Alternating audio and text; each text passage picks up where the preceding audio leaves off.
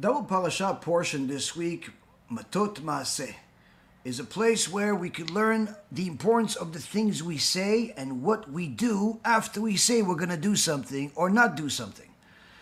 Is a vow really cancelable under all conditions? When is it not? How is it relevant to me? How is it relevant to you? Even more than anything else, we could sometimes look at some of the great sages and think that our lives are so different from them. And they grew up religious, we didn't.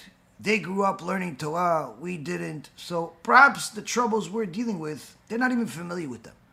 But what if I told you that one of the greatest rabbis in the history of mankind, who was literally walking among us just a few years ago, had to deal with the same exact problems of a secular family, just like you, and still manage to become as great as he was? After we do this, we're going to learn about what you wanted to learn about. The questions from all over the world. Questions from young kids, questions from adults, questions from the US, questions from across the world. Questions about different aspects of Judaism, from the basics to the advanced. You're going to enjoy the questions. You're going to enjoy the lecture. You're going to enjoy the Torah. Thank you for learning. Enjoy, share, leave some comments to let us know what you think. But most importantly, be holy. בשם השם נעשה ונצליח, שיעור תורה, ברוכים הבאים חברים היקרים. We're back here on our Wednesday night popular shiur where, Baruch Hashem, after some divrei Torah about the weekly parasha, some current events, different interesting things. After that, you guys will ask some questions and Bezrat Hashem HaKadosh Baruch Hu will give us the answers. Tonight's shiur is going to be for the refuah shlema and success of Rabbi Ephraim ben Shulamit, Rabbanit Sarah bat Anat, Avi Mori David ben Nesriya, Imi Morati Doris bat Zora, Sarah bat Esther, and all of Am Yisrael and all the righteous Noahides that continue to contribute and help us with all of the wonderful things that Baruch Hashem, the organization, is doing, and also another person that wants to remain anonymous, but B'ezrat Hashem, I'm going to think about them for a second. Kadosh Baruch Hu will give them refuah shlema, refuat hanefesh, refuat haguf. So first and foremost, thank you everybody for all the continued support. Anybody that wants to continue helping us do all the amazing things that we're doing, where the local community here in Florida is getting an enormous new benefit over the last month since we started the Kiruv booth, where a couple of our bachurim are giving out free books, free Torah books to the local community. Not just my book, which, Baruch Hashem, we've given out thousands upon thousands of copies. In Israel, we almost distributed 20,000 copies. Here in America, just in the last couple of weeks, it's been a few thousand copies as well, Baruch Hashem. And in addition to that, we're also giving out Rav Nisim Yagen books, the Rav Zamir Cohen books, the Yalkut Yosef Be'ezrat Hashem edition that we did together with the Rishon LeZion that has the halachot regarding Kibud Av Va'em, and also the Aharat Habayit, the Har Habayit halachot, which Baruch Hashem has certainly woken up a few people. We didn't have thousands of copies to distribute them like we do some of the other books, so we figured that the best thing to do is just to give it out to the local people here. And Baruch Hashem, they're going, and people are amazed. People are truly amazed that all of this stuff is free. Many people that are not familiar with the organization are just simply baffled at how we're giving out literally thousands upon thousands of dollars worth of books every single week in this community. We can't do it, at least not for now, until the Kadosh Baruch Hu blesses us with much more.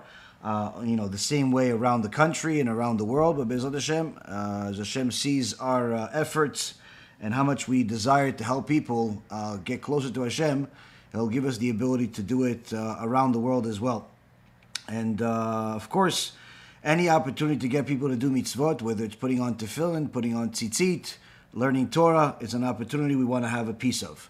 And that's what we've been doing here. And of course, the people that are going to our Kiruv store, online and ordering the free material to distribute in their community can continue to do so. We still have a bunch of USBs left. We still have a bunch of the copies of my book. And also in the next probably week or so, we're going to have actually another new book by Rabbi Ephraim that we're getting the shipment of B'ezrat Hashem over this next week or so.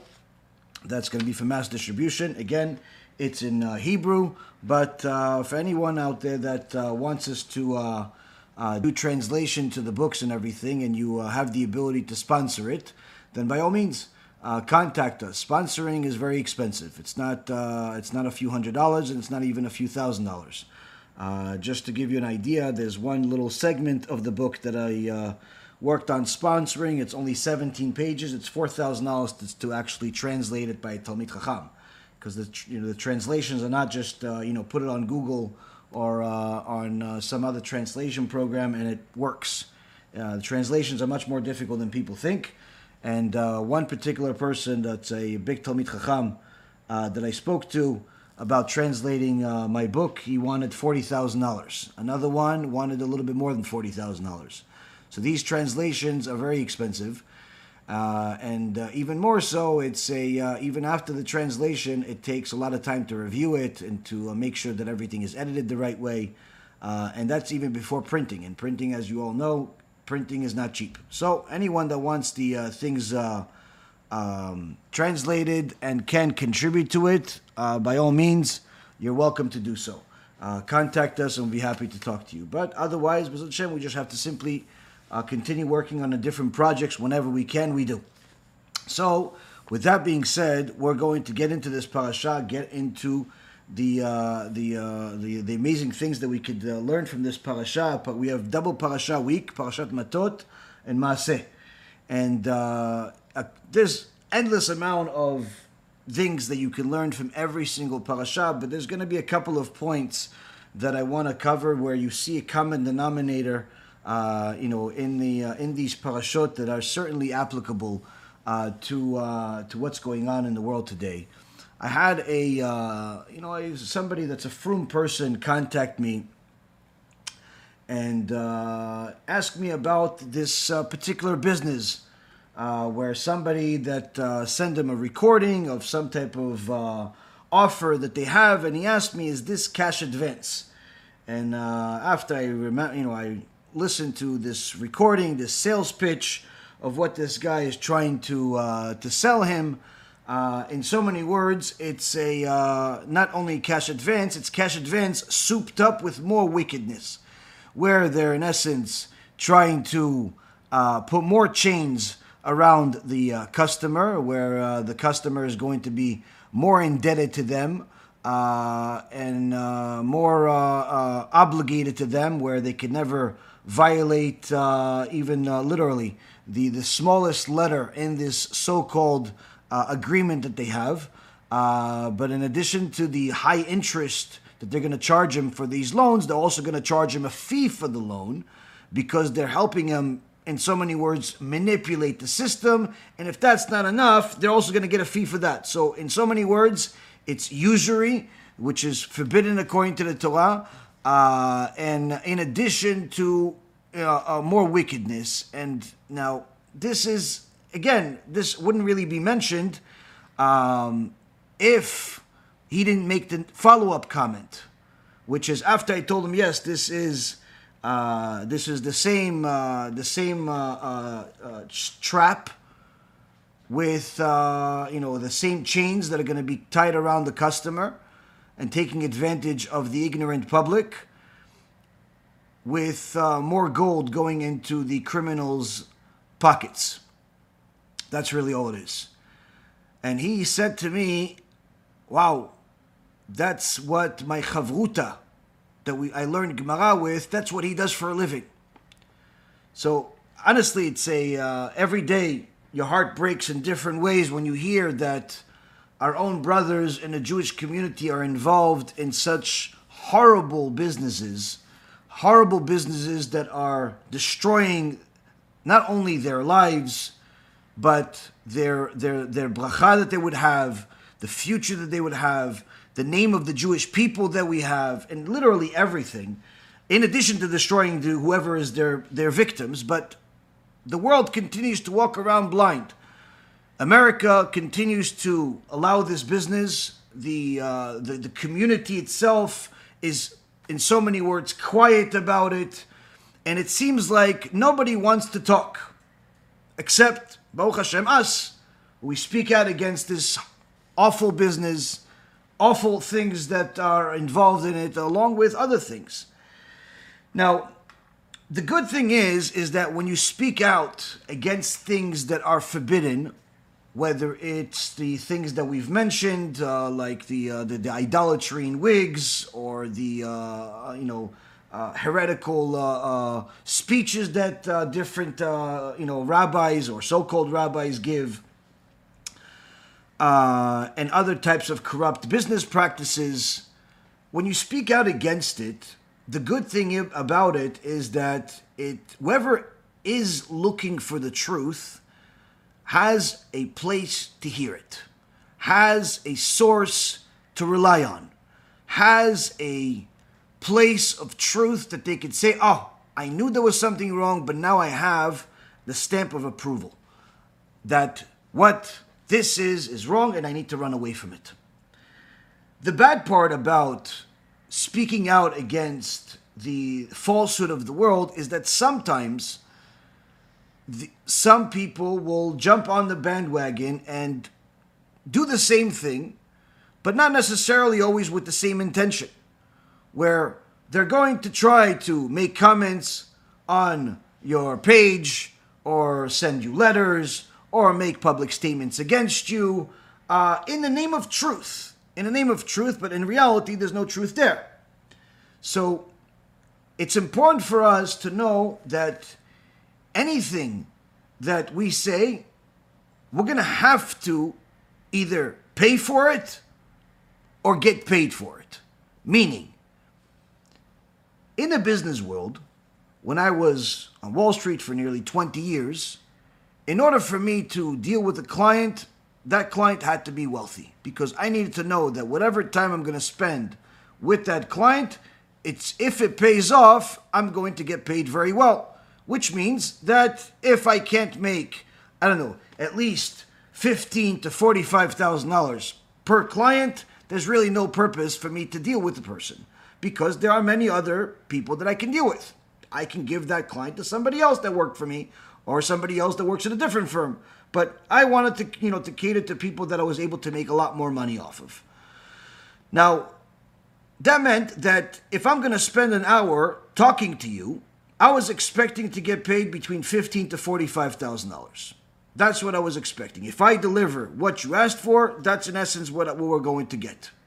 Now, of course, a lot of work went into it, and it's not necessarily just 1 hour of talking. But the point is that I was either going to get paid for it, or I was going to pay for it. What's the pay for it part? Meaning I was going to lose a lot of money and time if it didn't work out, because each and every relationship took a certain amount of investment, an investment of time, an investment of resources, whether it's different employees, different research, different types of things that you would have to do in order to be able to provide this potential customer or existing customer in order for you to be able to benefit.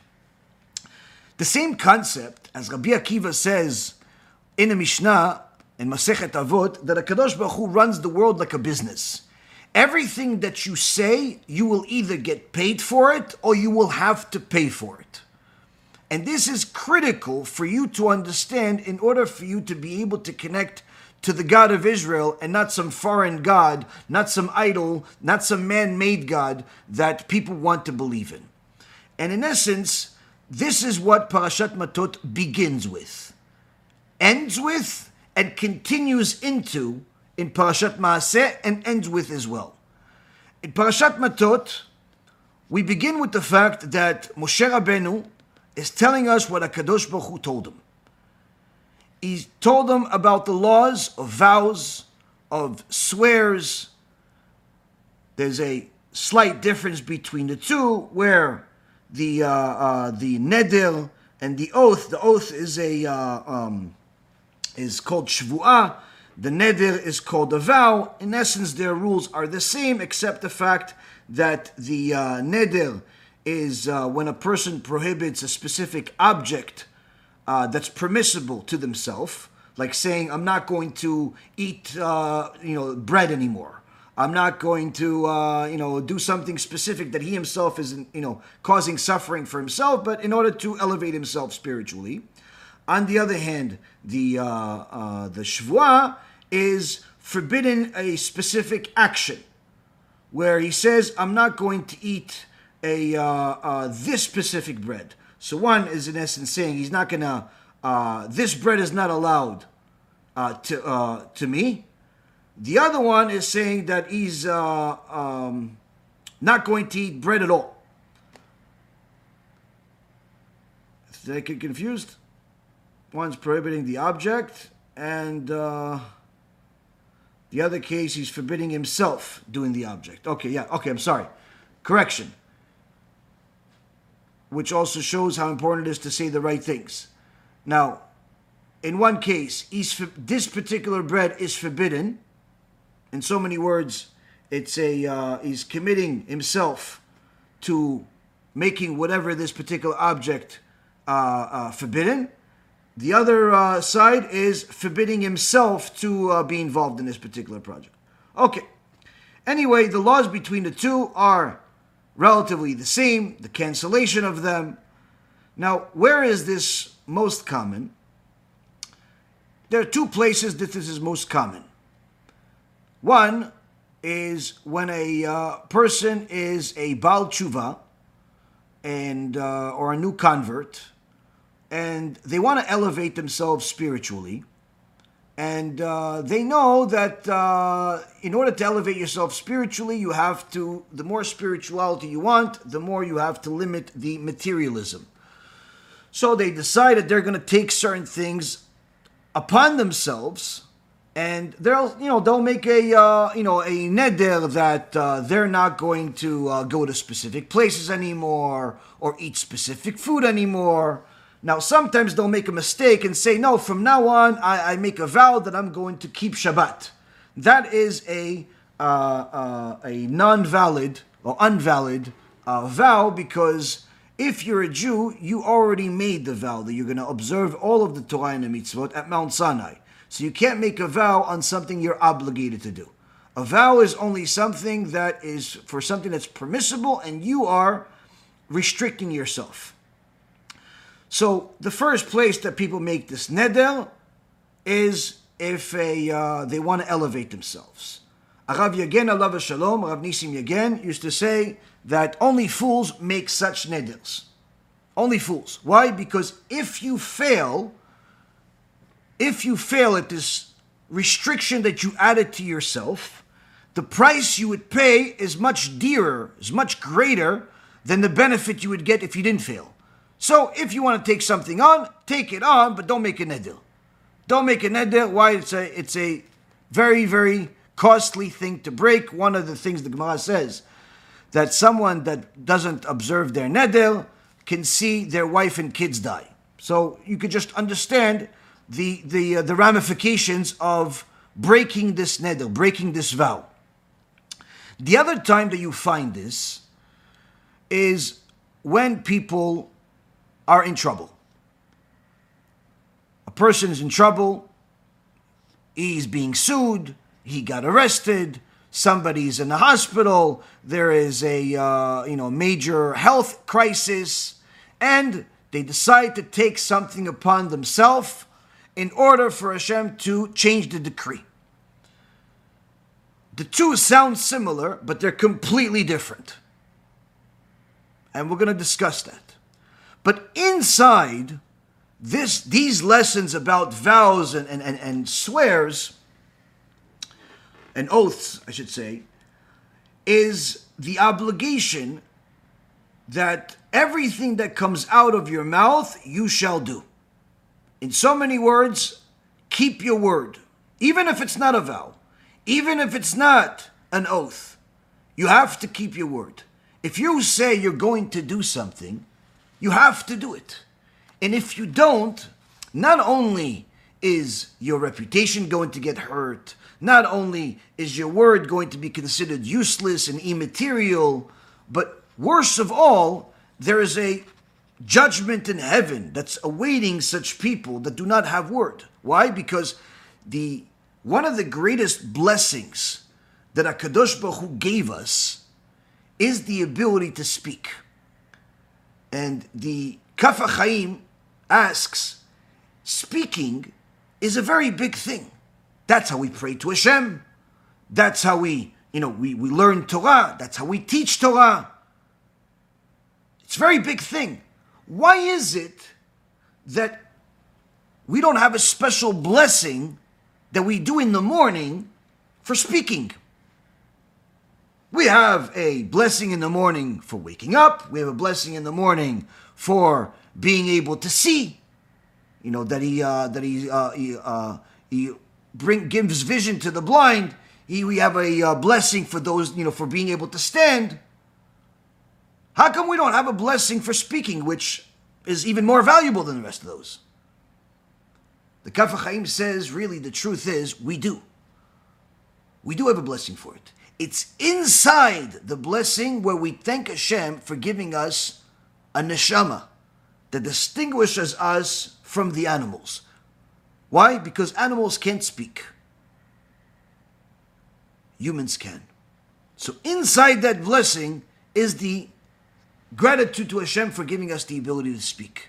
Hence the reason why a person that speaks lies, a person that speaks heresy, a person that speaks idolatry, a person that speaks slander, is not only using the greatest tool that HaKadosh Baruch Hu gave a human being, needless to say a Jew, not only is he misusing it, not only is he disrespecting it, but he's actually using it for the opposite reasons of what it's supposed to be used for. So Moshe Rabbeinu tells Am Yisrael, Kekol hayotze mipiv yaseh. Whatever will come out of his mouth, he shall do. Now when it comes to vows, a woman has slightly different laws than a man here. Why? Because a woman, if she's still in her father's house, she's a little girl, she's unmarried, obviously none of this boyfriend-girlfriend nonsense that's in the world today, then her father is responsible for her. And even if she makes a vow, he can nullify it under certain conditions. If she is married, she's in essence, she was bought by her husband in the Ketubah, the Jewish ceremony of a man marrying a woman, is a purchase. Not like slavery purchase, like demented people think, but rather a purchase where in return for her marrying him, he is promising her to give her sustenance, to put, give her a roof over her head, to give her a place to live, give her a clothing, and also to intimacy whenever she wants. Now, as long as it doesn't violate the Torah, which when she's nida and so on. Now, many times people think that, as long as I'm not married, then anytime I make a vow, I could just ask my father to cancel it. It doesn't work that way. The law is, the Gemara in Masechet Nedarim, page 45b, says, if the girl is under 11 years old and she makes a vow, we don't consider it. Why? She's too little to really understand what a neder really is. If she's 11 years old until 12 years old, then we examine whatever neder she meant. We examine it to see if she really understands the ramifications of what she said. And if she does understand, then the neder holds, the vow holds, unless our father cancels it. If she is 12 years old, until 12 and a half, the neder is accepted without examination. She makes a neder, it's accepted, we don't need to examine anything. Whether she understands, doesn't understand. Why? Because right now she's already considered a woman. And at 12 and a half, she's already considered an adult. And the Chachamim say, at 12 and a half, her father can no longer cancel her neder. Why? She's a woman. Now, of course, in the world today, if you're living in the Jewish world, few people consider a 12-year-old girl a woman. Halacha does. But women generally get married much older these days. 18, 19, 20. Older, unfortunately. But nonetheless, that's the way the world is. In a secular world, it's much worse. Why?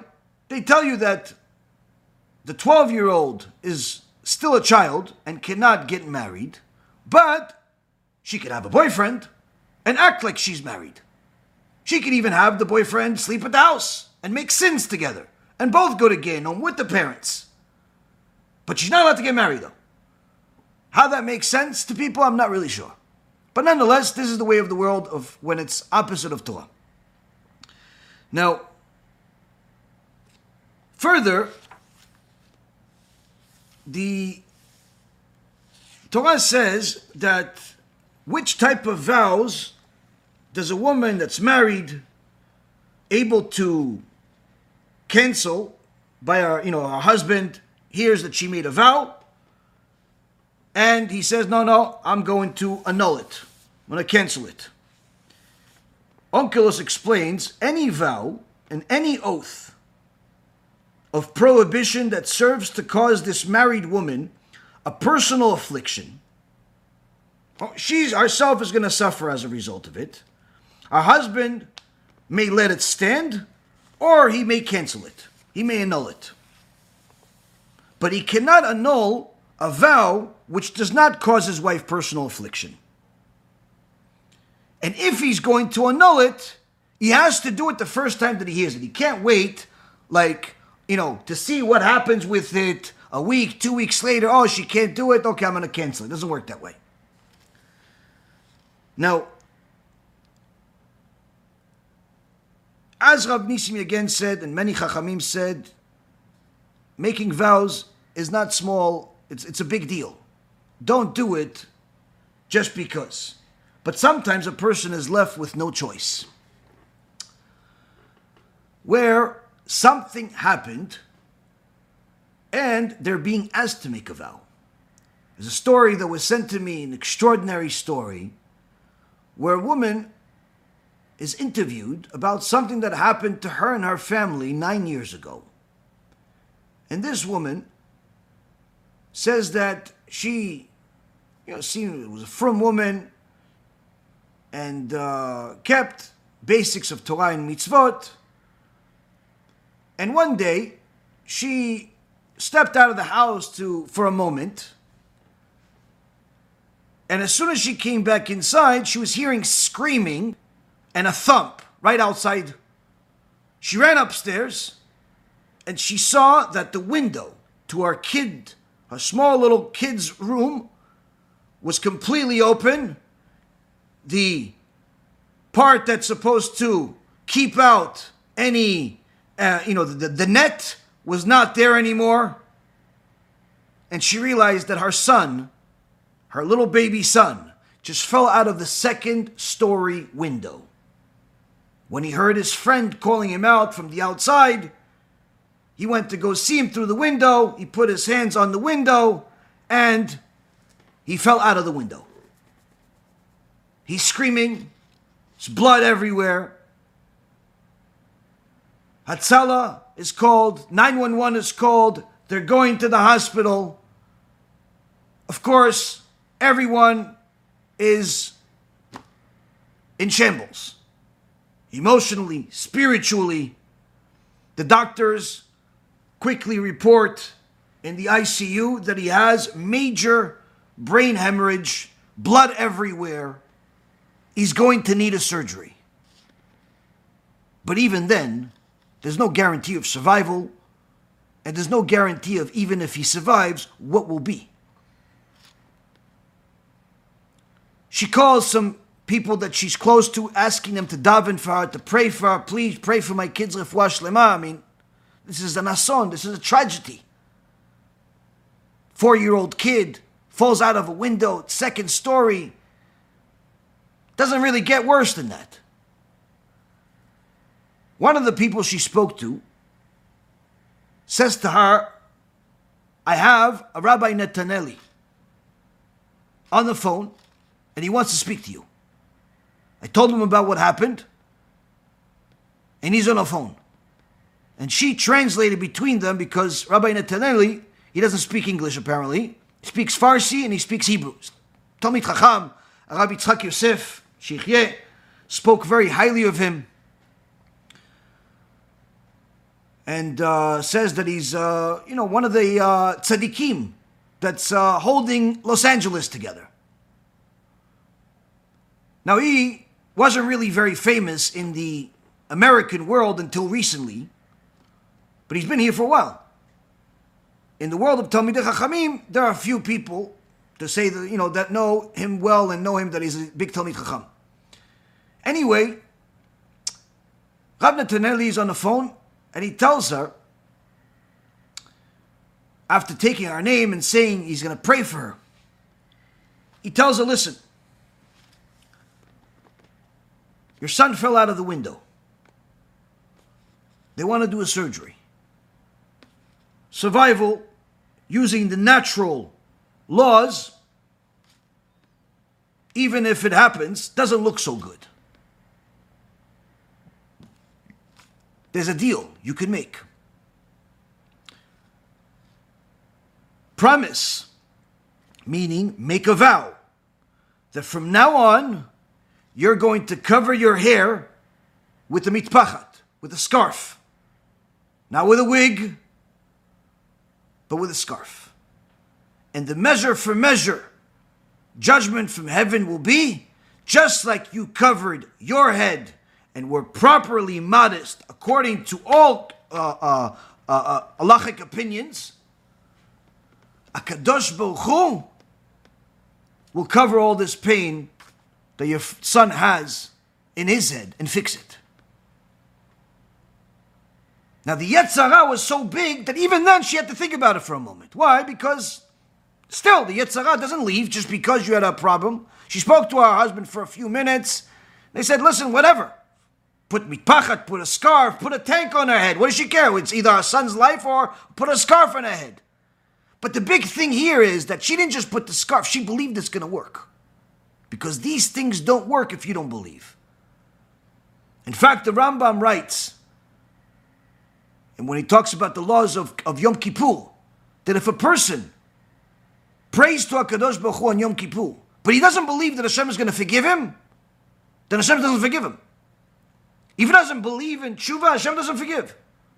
You have to believe. Many times people say, oh, can I go to Rabbi such and such and get a blessing? Or Rabbi, can you give me a blessing? And then they get disappointed when the rabbi says, okay, listen, I'm more than happy to give you a blessing, but you have to take something on. You have to keep Shabbat. You have to keep Tarat Mishpacha. You have to be modest. Many times say you have to give tzedakah. They think, oh yeah, the rabbi wants money. No, it's not that. You're not understanding. The rabbi, as great of a tzaddik as he is, his blessing could just take you so far. That blessing needs fuel. What's the fuel? You taking on a mitzvah. When you take on a big mitzvah, that gives the blessing of the rabbi fuel to get first-class treatment in the Bet Din of Shamayim. You don't take a mitzvah on, you're relying completely on the power of the blessing. More times than not, those blessings are not even going to reach the ceiling. Why? Because again, HaKadosh Baruch Hu has many people praying to him every single minute. You want something supernatural, but you're not even willing to take on what you're obligated to do. Why should Hashem do something supernatural for you? So Rabbi Netaneli, and as I've learned from Rabbi Ephraim, each time somebody asks for a blessing, always tell them, take something on. More learning Torah, more tzedakah, more tzniut, more. Why? Because the blessing needs fuel. Rabbi Netaneli tells this woman, you have to take on kisui rosh. She says, fine. She says, the moment they decided, they came back, they're in the hospital, The doctors came back into the room. Literally, this is a matter of moments. This is not like 5 years later. A matter of moments. Before the conversation, the doctor said, we need a surgery. We're not even sure how it's going to come out. After the conversation, the doctors come back completely baffled. A miracle just happened. The bleeding stopped. He no longer needs a surgery. Within several days, the kid was back home. Now, of course, everyone would love to just say, oh yeah, the Tzadik, Rabbi Netaneli, he's the one that blessed. You're right, he blessed. But if it wasn't for the woman taking on a serious mitzvah, it wouldn't have worked. Years later, some of our secular family members told her, listen, the kid's healthy now. Why don't you take off the scarf? And the Yetzer Hara told her, listen, why don't you ask the rabbi if you could take off the scarf and put on a wig? It's still covering your hair, according to some opinions. She called the rabbi, and the rabbi says, no. It doesn't work that way. Once you make a vow, it's not, I don't need it anymore. Because even a vow, like we're talking about until now, can be canceled that day. But a vow like this can never be canceled. Why? This is a vow that you made under extraordinary conditions. This vow is never cancelable. No one in the world can cancel this vow. And that's one of the things that a lot of people don't understand. They make a vow to Hashem. Hashem, if you save me here, I'm going to do such and such. And Hashem gives them what they want. And then some time passes and they figure, okay, so I got what I want. Hashem got at least part of what I told him I'm going to give him. That's enough, right? And then tragedy strikes. Why? Because that vow is not cancelable. If you make a vow under extraordinary conditions, you can never cancel that vow. Now, another example that was given was by another guy who said that his son was showing major symptoms of obsessive compulsive behavior, where he started to repeat everything twice, go into room twice, ask questions twice, everything. And they got worried.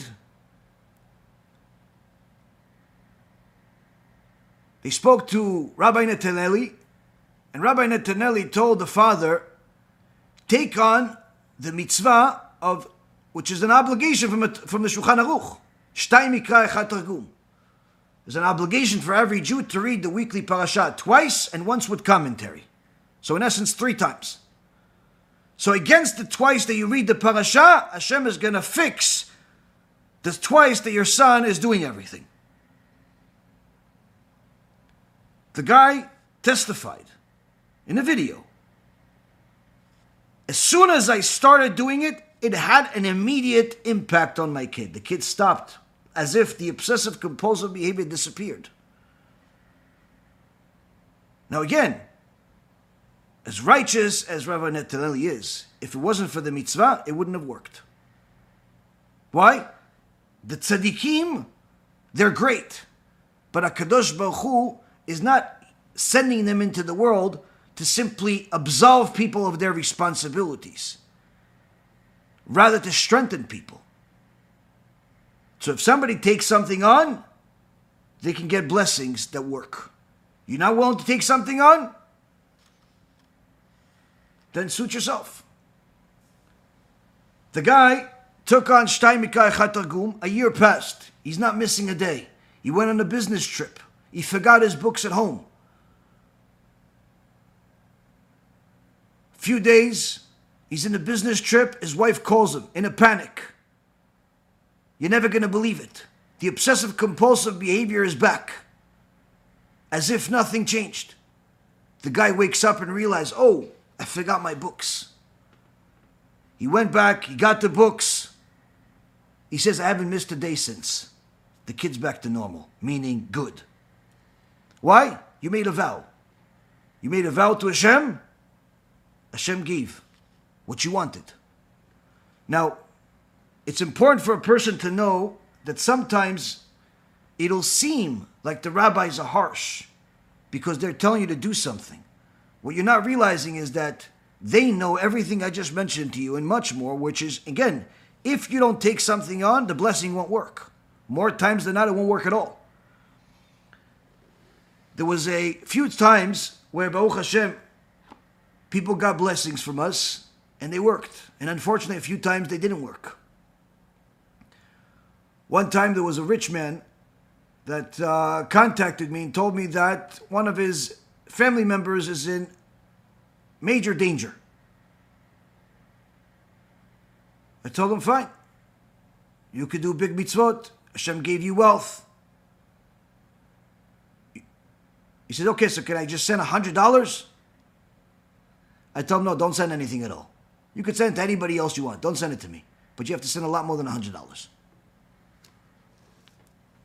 Why does it have to be money? I said, okay, fine. Don't give anything. His family member died. Another time, not too long ago, somebody contacted me and said, listen, we want blessing. We know that people that do kiruv, they have a special place in Shamayim, higher than anybody else. Some blessings you've given in the past worked, so we want a blessing. I said, okay, this person has to do certain mitzvot. They have to keep Shabbat. They have to eat kosher. No, that's too much for them. I said, too much for them, don't waste your time. No, can't we just give a few $100s? I said, no, it doesn't work that way. Don't give anything. Don't give any money. This is not a grocery store. You want a blessing to work? You have to make a deal with Hashem. Arav Yagen Alav Shalom has many stories in his books, in his lectures, of how he literally would make contracts with people. Something that most likely we're going to start doing as well, more than what we've done in the past. People that are in dire situations but are willing to be serious and take things on. Person would come to him with major sicknesses, major problems. He'd write a contract for them. Say, okay, from now on, you're going to keep Shabbat, keep Talat Mishpacha, protect your brit, whatever the issue was. You do all of this, you have salvation. They signed a deal. Once after another, it works. Miracles upon miracles. Baruch Hashem, we've seen many miracles. But the common denominator about all of the blessings that worked is that people did what they said they were going to do. Just yesterday, a man that I know for years already told me that the blessing worked. For many years, I think maybe something like 10 years, they were trying to have a kid. Nothing worked. A few months ago, he told me about it. I gave him a blessing, Baruch Hashem, and yesterday he told me that his wife is a few months pregnant. 10 years, one blessing. But the blessing wasn't just because the words. Rather, the words meant something. Because they were connected to something that would give it fuel. Many times people are so glued and addicted to the fuel, addicted to their money, addicted to their lifestyle, addicted to their lives, that they're not willing to give it up. And therefore it doesn't work. Now sometimes you're going to have people like this poor woman's family that is secular and try to tell her to take off the mitpachat and be without a head covering that's appropriate according to halacha. And while, of course, she withstood the test, not everybody does. Not everybody does. And this parasha tells us, what does Hashem think of that? In Parashat Balak, at the end of the parasha, Bilam gave Balak the advice to send all of the young women to make the Jewish people sin with them. In Parashat Pinchas, Hashem gave Pinchas a blessing for killing Zimri the head of the Shimon tribe, and the non-Jewish woman, Cosby, that he was sinning with. And that stopped the plague. In this week's parasha, Am Yisrael is commanded to go to war against the Midianites. And is commanded to destroy them.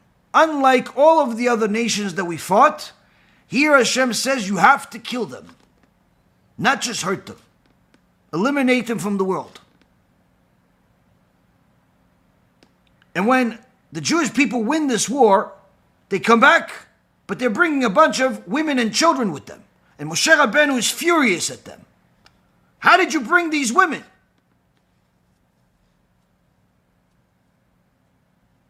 The Chachamim explain that the soldiers were tzaddikim.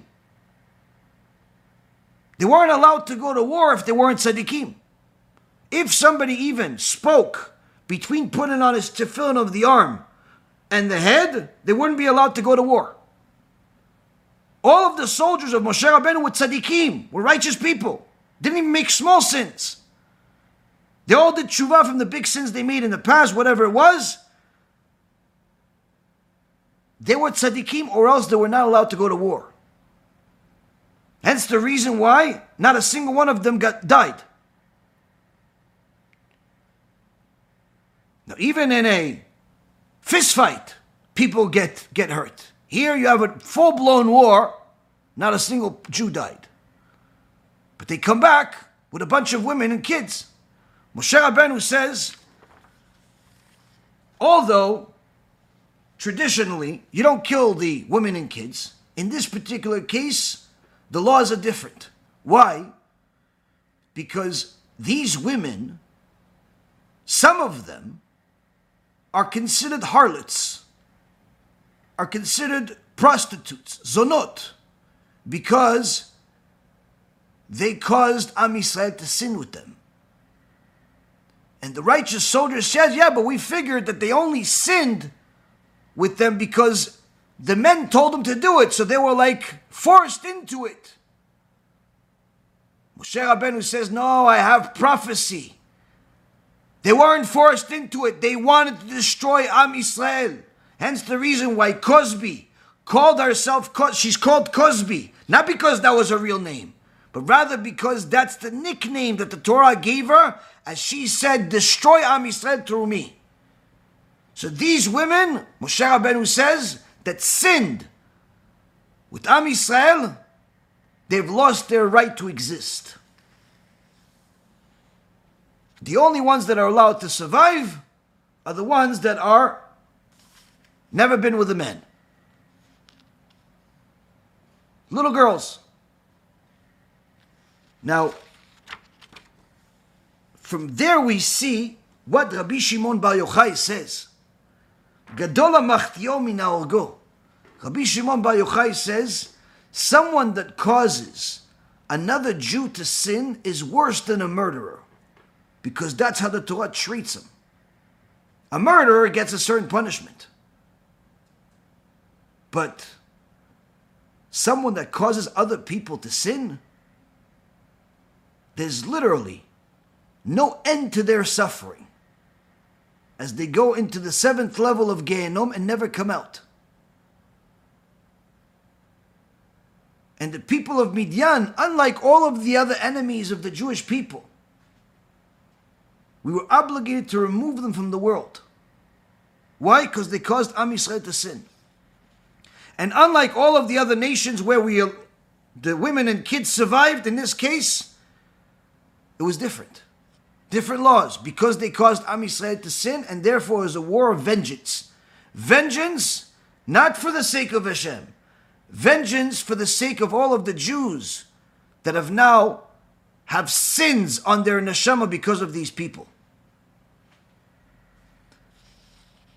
Now, at the end of the parasha, it says that these tzaddikim soldiers came to Moshe Rabbeinu and brought a big treasure to thank Hashem. To thank Hashem that not a single one of them died.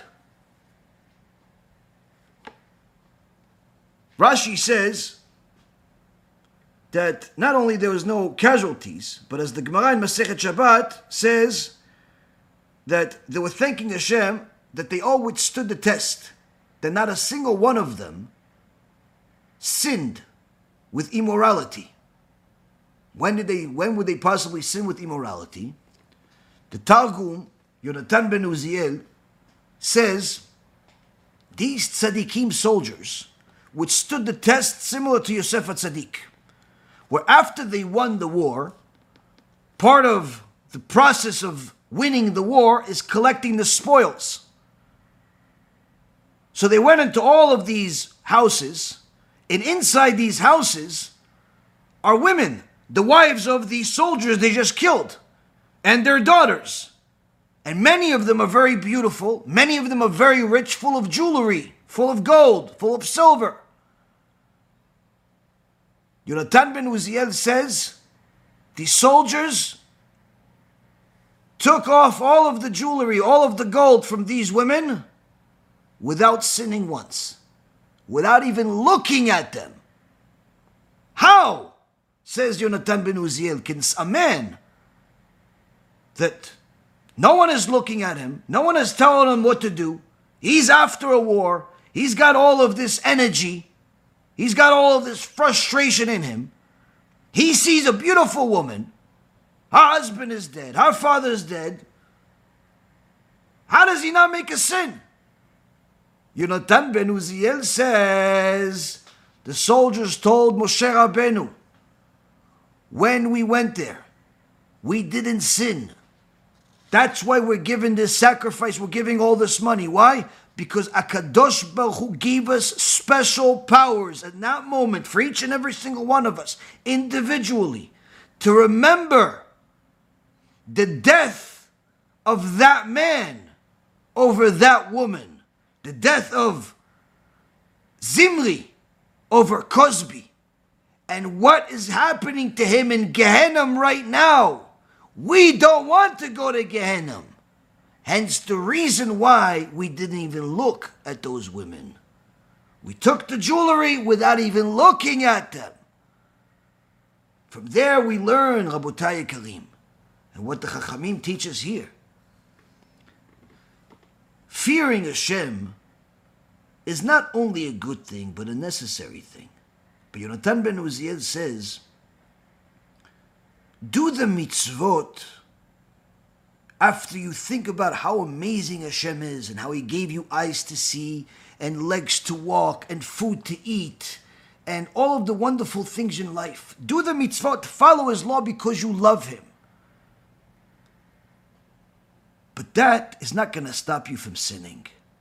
What will stop you from sinning is fear and trepidation of going against Him and Him putting you in the special places that are designated for punishment. The Gehenna, the Chibut HaKever, the Kafakela, the reincarnations and strange creatures and beings. The fear and trepidation of punishment is the only thing that's going to keep you away from those sins. And that's why there is no such thing as serving Hashem with just simply loving Him. Fear is the foundation of connecting to God. This is also the reason why in Parashat Maaseh, when Moshe Rabbeinu is telling Am Yisrael to follow the ways of Hashem, at the end of Parashat Matot, Moshe Rabbeinu tells Reuven and Gad that they have to make sure that they're going to deliver on their promise and help their brethren in the wars that's going to happen in the land of Israel. Because if they don't, they're going to get punished for it. But Moshe Rabbeinu constantly says, you have to follow Hashem. Onkelos of every single time where it says follow Hashem, Onkelos says, follow the way of fear of Hashem. Follow the way of fear of Hashem. Why? Following Hashem makes a person think things that are incorrect and heretical, which is Hashem is a human being, Hashem is someone that you can follow physically, Hashem you could agree or disagree with. No. Follow Hashem means follow fear of Hashem. Follow the way of fear of Hashem, where if your decisions in life always take into consideration fear of the Almighty, you're going to make the right decisions, and the wrong decisions will simply be obvious to you. Now, Parashat Matot is full of these beautiful pearls. Parashat Masei continues to build upon them. And one of the main things that connects the two is, as I said earlier, you have a extraordinary language within that you can learn within the Torah itself, where HaKadosh Baruch Hu uses the same language over and over again throughout the Torah in order to make sure that we realize that everything is connected. And here, HaKadosh Baruch Hu repeats again at the end of Parashat Masei, everything that you say, do. Now this is not only when it comes to doing the mitzvot that all of Am Yisrael vowed that they're going to do at Mount Sinai, as the Gemara in Masechet Shabbat says that when Am Yisrael was at Mount Sinai, they were under the mountain. At the time of Hashem speaking to them, the revelation, and Him giving them the Torah. Why under the mountain is what the verse says. Because Hashem picked up the mountain in the air and He said to Am Yisrael, if you accept the Torah, this mountain is like our chuppah. The Jewish marriage ceremony has a chuppah. This will be like the cover. And this will be a happy day. If not, you reject the Torah, I'm dropping the mountain and everybody dies. The Mefarshim say, what is it? Is this a wedding or is this a threat? He said, no. This is a wedding. It's not a threat. He's promising them that if they accept the Torah, everything is good. The fact that he's telling them they'll die if they don't accept it, that's because he's God. What did you think we have, the Mefarshim say? An irresponsible God that is just gonna make the entire world disappear just because his nation is stubborn and doesn't want to accept the Torah? No, because if they don't accept the Torah, he has to destroy the whole world. Because that's the deal that he made with creation itself when he created the world. On the sixth day, he himself said, if Am Yisrael accept the Torah, the world will continue to exist. They reject it, the world will come back to tohu vavohu, to nothingness. So in so many words, HaKadosh Baruch Hu told us, here is the vow, here is the marriage. So when you hear in a shiur that you have to keep Shabbat, that you have to say the morning blessings, that you have to eat kosher food, that you have to follow all of these laws that perhaps you didn't grow up with, or perhaps you heard different. This is not putting some responsibility on you that you never knew about and you're not really at fault that you didn't do. No, you agreed to this. You may not remember it, but you agreed to this, and you're obligated to do it. The good news is that once you do it, you realize how good it is for you. Now, HaKadosh Baruch Hu says, you have to treat the rest of your life the same way as the deal that you have with me. You vowed that you're going to keep my Torah. I'm going to hold you to it. You keep it, you'll get rewarded. You violate it, you get punished. But part of that observance of the Torah is to also how you treat the world around you. If you're in business, if you say something, do it. If you promise something, deliver. If you want to say something, make sure that whatever you're saying is the truth. Don't just speak out into the air and hope that you don't get caught.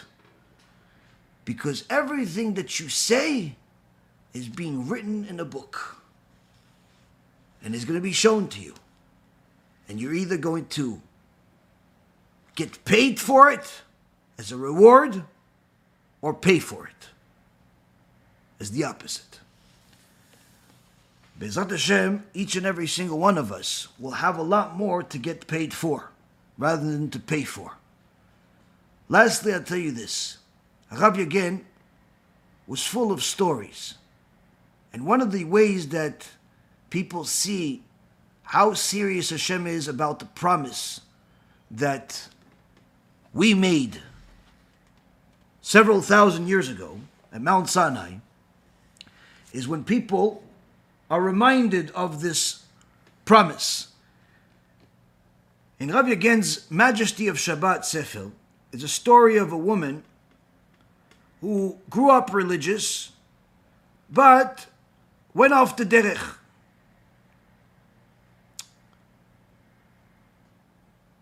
Years of not doing mitzvot, living a secular life, got married, does whatever she wants. One day, her savta, her grandmother, who she was very close to when she was alive, comes to her in a dream. And she says to her, Sarale, that was the girl's name, the woman's name was Sarah. She says, Sarale, what she called her when she was a little kid, when she was still alive. Her grandmother says to her, Sarale, your next door neighbor, they have a little girl that's very sick. She's 8 years old. And the doctors say she's going to die in the next few weeks. Go to your neighbor, knock on their door, and tell them that if they keep Shabbat, their daughter will heal. They keep Shabbat, do tshuva, the daughter will heal. And then she woke up. She was a little shocked at the dream, but she ignored it. She said, I'm going to go to this neighbor. I don't even know who they are. I don't know if they have really a sick daughter. And how can I tell them to go keep Shabbat if I myself don't keep Shabbat? So she ignored the dream. The next day, she had a dream again.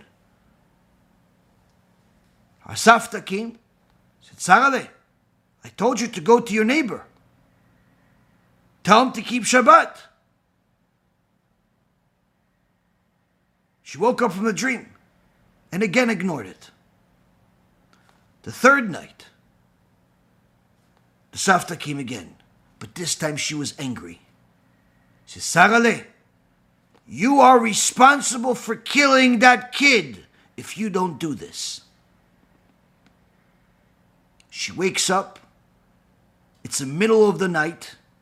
She's losing her mind. She tells her husband, she says, listen, it's 3, 4 o'clock in the morning. What are you going to do now? She says, I have to.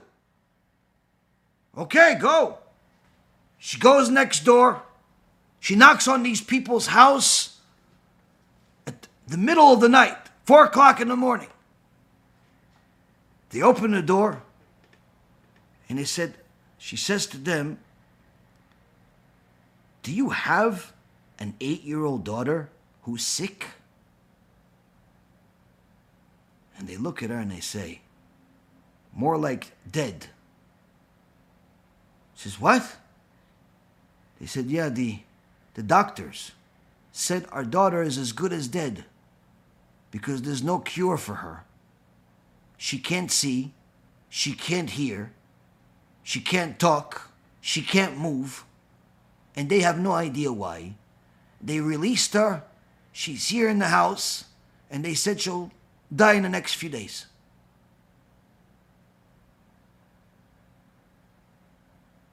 The woman Sarah says to them, I know this sounds strange, but my grandmother was a very religious woman. And she came to me in a dream 3 nights in a row. And she told me about your daughter. And she said that if you keep Shabbat from now on, if you keep Torah and mitzvot from now on, your daughter will be cured.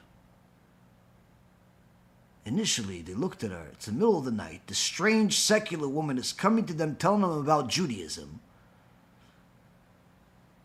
But then the wife, the mother of this little girl, says to her husband, listen, we tried everything. We tried doctors. We tried flying everywhere. Everything we tried. Nothing worked. But we tried it anyway. Why not try this too? Let's try to be religious. Let's try to keep Shabbat. What do we have to lose?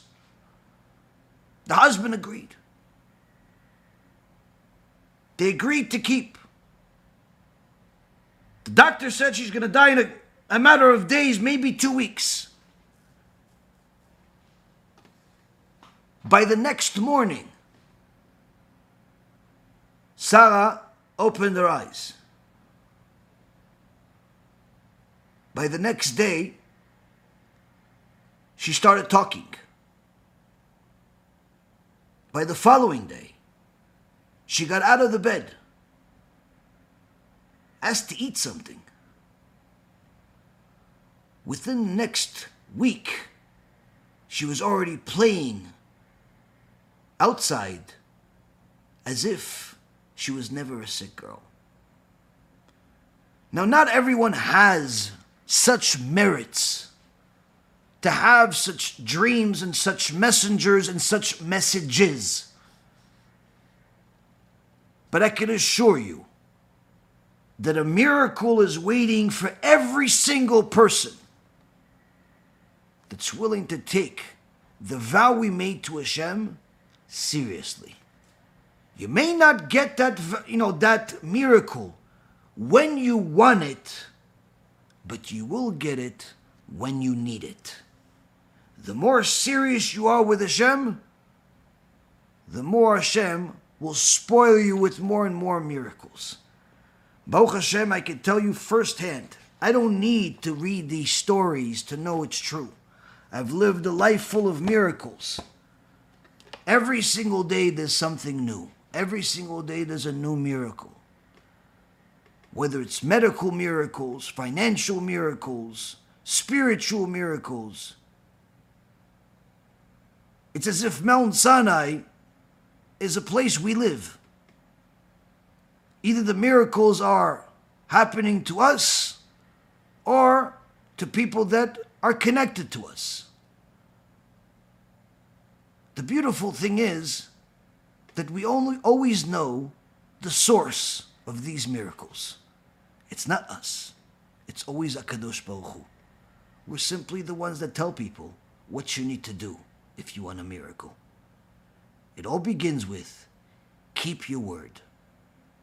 Because HaKadosh Baruch Hu keeps his.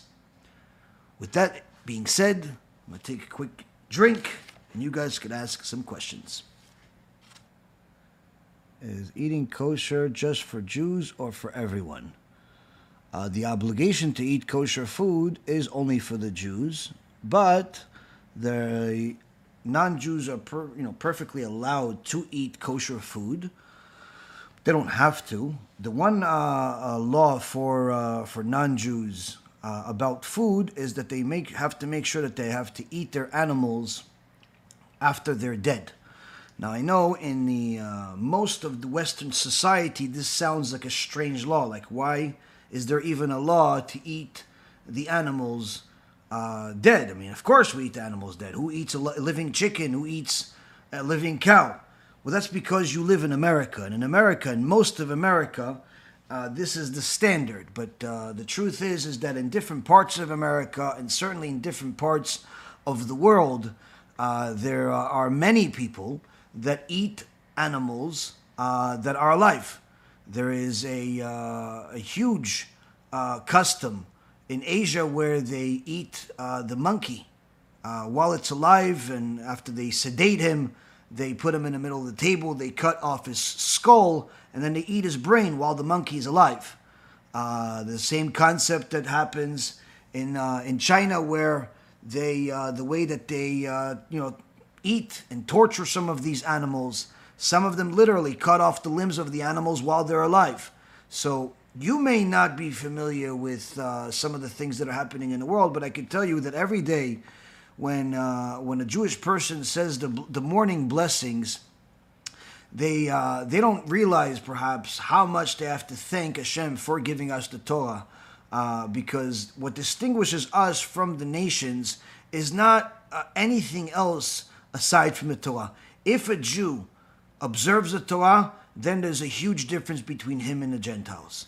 If a Jew doesn't keep the Torah, then the difference between him and a Gentile is nothing. And in fact, he could be worse than the Gentiles, and usually is worse than the Gentiles. As it says, your conquerors, your destroyers will be from among you, meaning that we are our own worst enemy. When we observe the Torah, there's a clear difference between the Jewish people and the Gentiles. And as far as when we're not observing the Torah, there's the difference, but the difference is in a negative way. That's the reason why some of the big tragedies the biggest tragedies that happened to the Jewish people weren't necessarily spearheaded by the Gentiles. Many times there were Jews involved. Whether it's during the destruction of the Bet HaMikdash, you have the wars against the Greeks. The Greeks, some of them were Jews. So it wasn't just Gentiles. The Gemara talks about how there was a Jewish woman that was married to one of the leaders of the Gentiles that were destroying the Bet HaMikdash. So it's and she kicked the Mishkan, saying, "Wolf, wolf, when are you going to help your children?" In so many words, making fun of the Mishkan that took all of these korbanot. And of course, this woman got punished severely. But the point being is that some of the enemies of the Jewish people, that were the biggest enemies, were Jews. As I've told you guys multiple times, there's a midrash that talks about Nebuchadnezzar. Even though he was the king of Bavel, he was one of the grandkids of Shlomo HaMelech, meaning he was a Jew. He was a Jew, and some even say he was the son of Shlomo HaMelech. That was Nebuchadnezzar. The Nazi army that murdered 6 million Jews also had 150,000 Jewish soldiers. The Zionists that say that they love Jews are some of the biggest enemies of the Jewish people throughout all of history, including today. The solution that for anti-Semitism that Herzl, Yimach Shimo, had, Theodor Herzl, he's viewed by some people erroneously as a righteous person, but he's actually one of the most wicked Jews that ever existed. His solution for anti-Semitism was to convert all the Jews to idolatry, to Christianity. That was his solution. That's what he wrote himself in the journal, in his own journal. That's why he did not circumcise his son Hans. And in fact, his own son said and testified that his father Herzl would have a Christmas tree in his house every year, celebrating the Christian holidays. He had no connection whatsoever to Judaism. He hated Judaism. And many of the Zionists hated Judaism, and many of the Zionists did things that are no less terrible to the Jewish people than what the Nazis did. Certainly, there were Jews that were behind the communism that caused destruction in the world before World War II and after. The Karl Marxes of the world.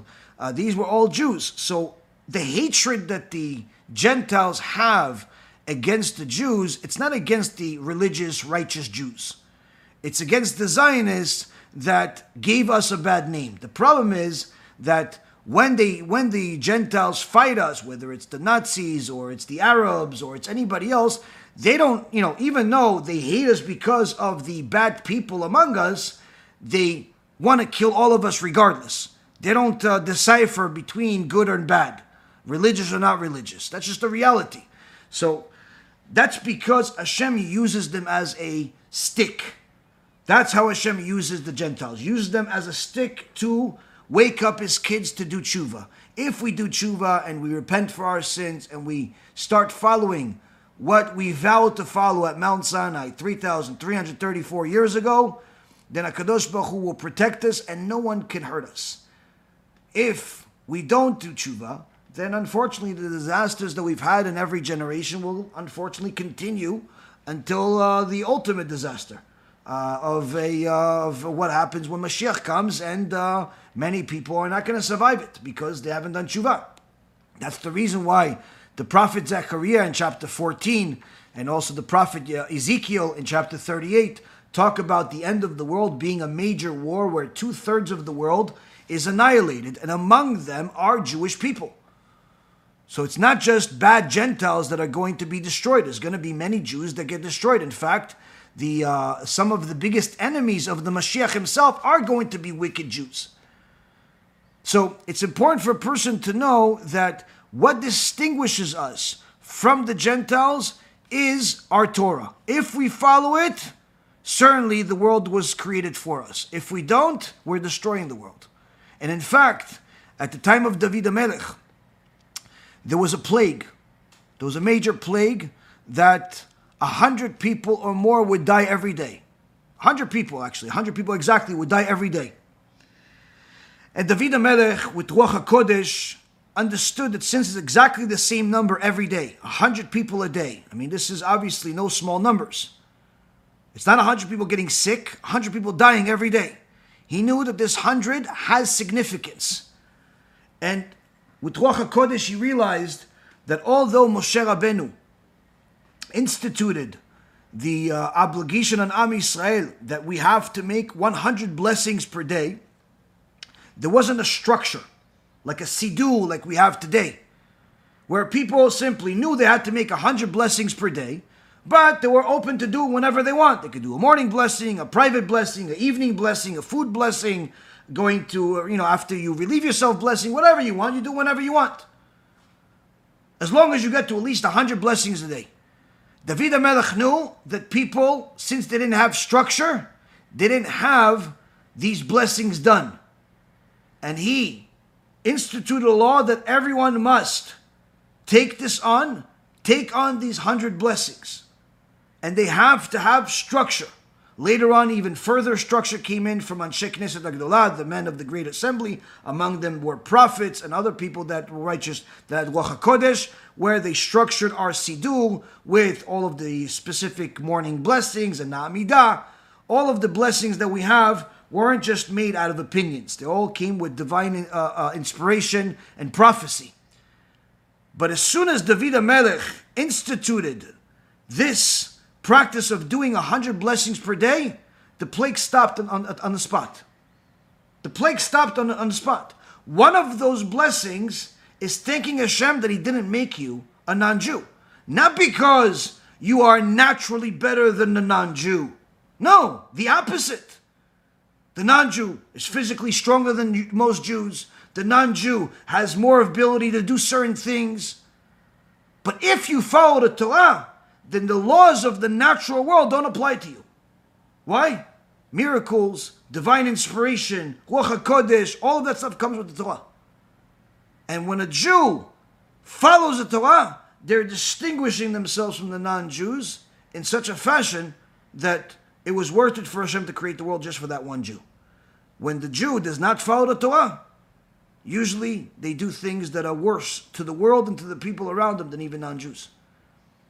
So this is the thing that a person thanks Hashem, thank you for making me a Jew. We say it by thanking you for not making me a non-Jew. Not because all the non-Jews are bad, but rather because if I'm thanking Hashem for this position that He put me in the world, that means that I'm thanking Hashem for the Torah that He allowed me to distinguish myself with. And of course, Judaism has an open door policy. Anyone that wants to convert and be a Jew is welcome to do it.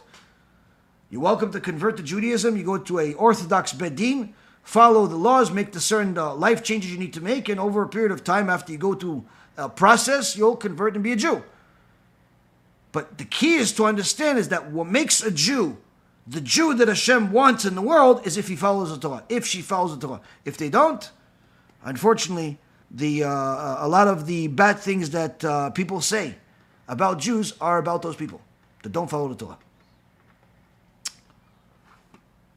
Okay, next question.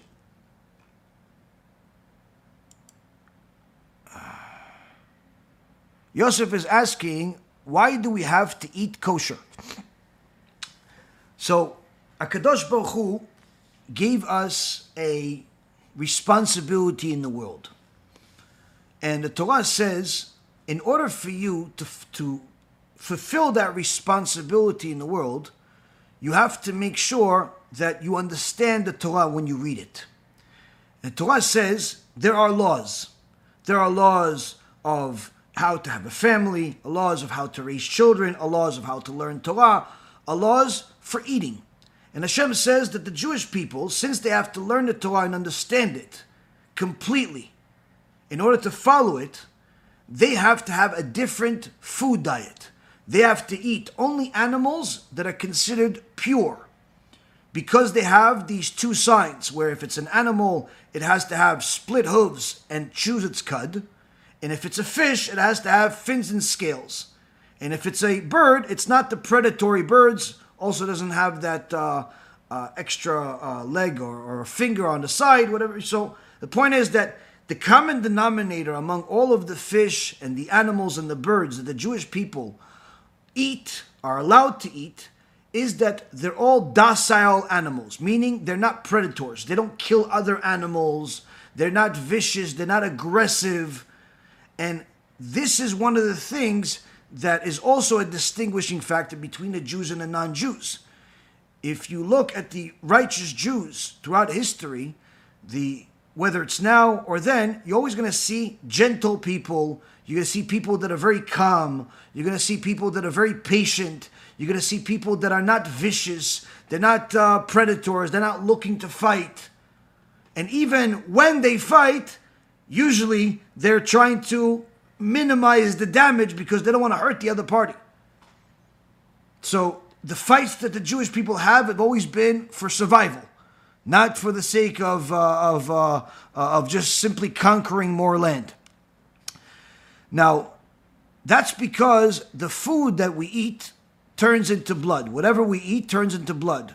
So in essence, whatever food you eat turns into you, because the blood is you.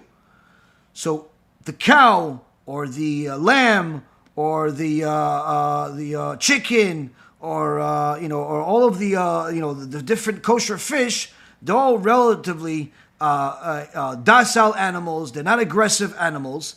And that in essence means that the blood that they turn into is also not aggressive.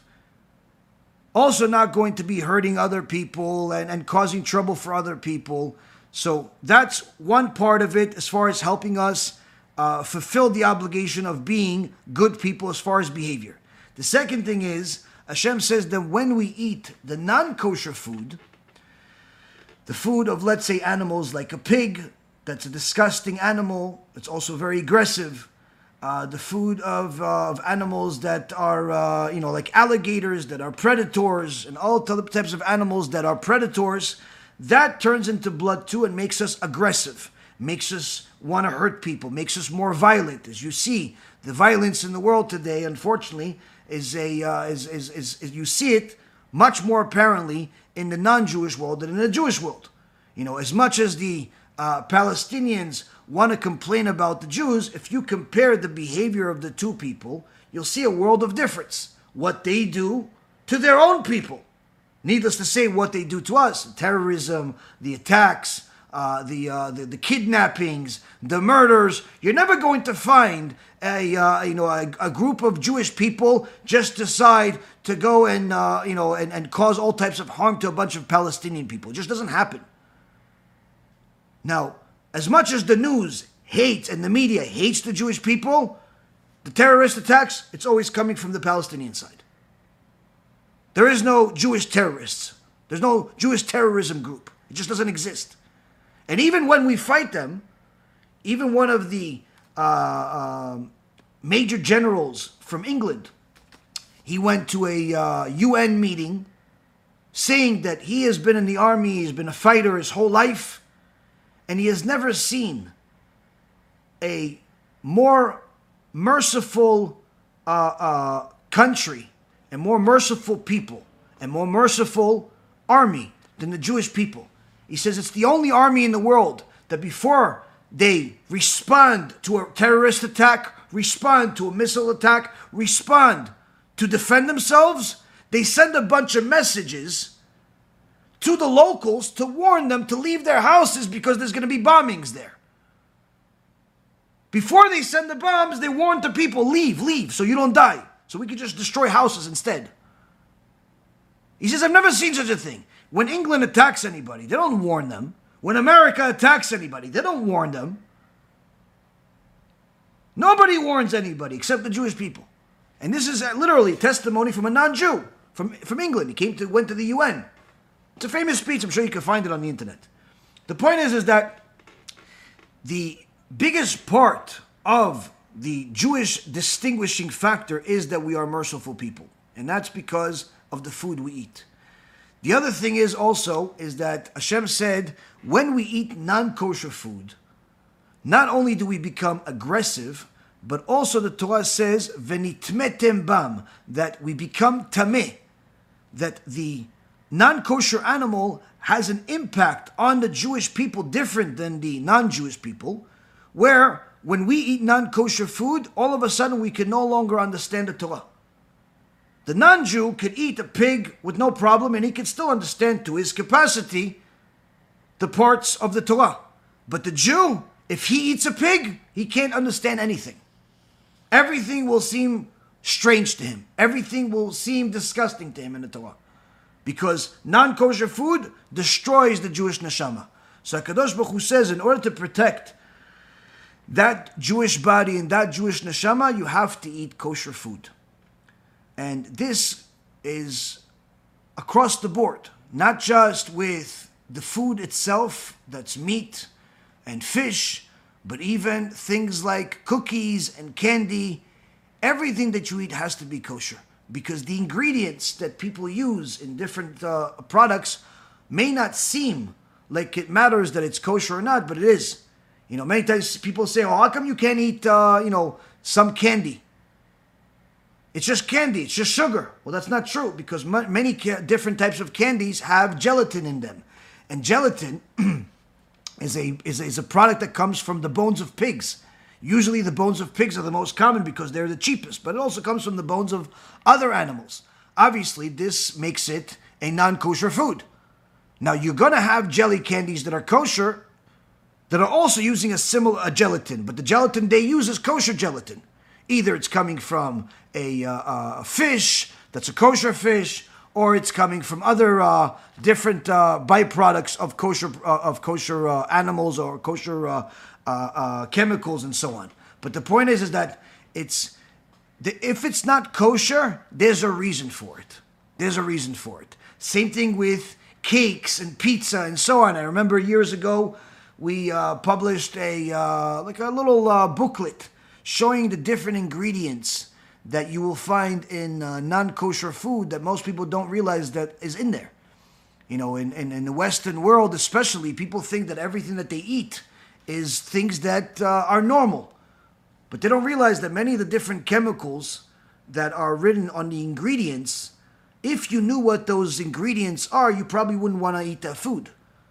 You know, sometimes when it says food coloring like red or specific types of codes, it's referring to beetles.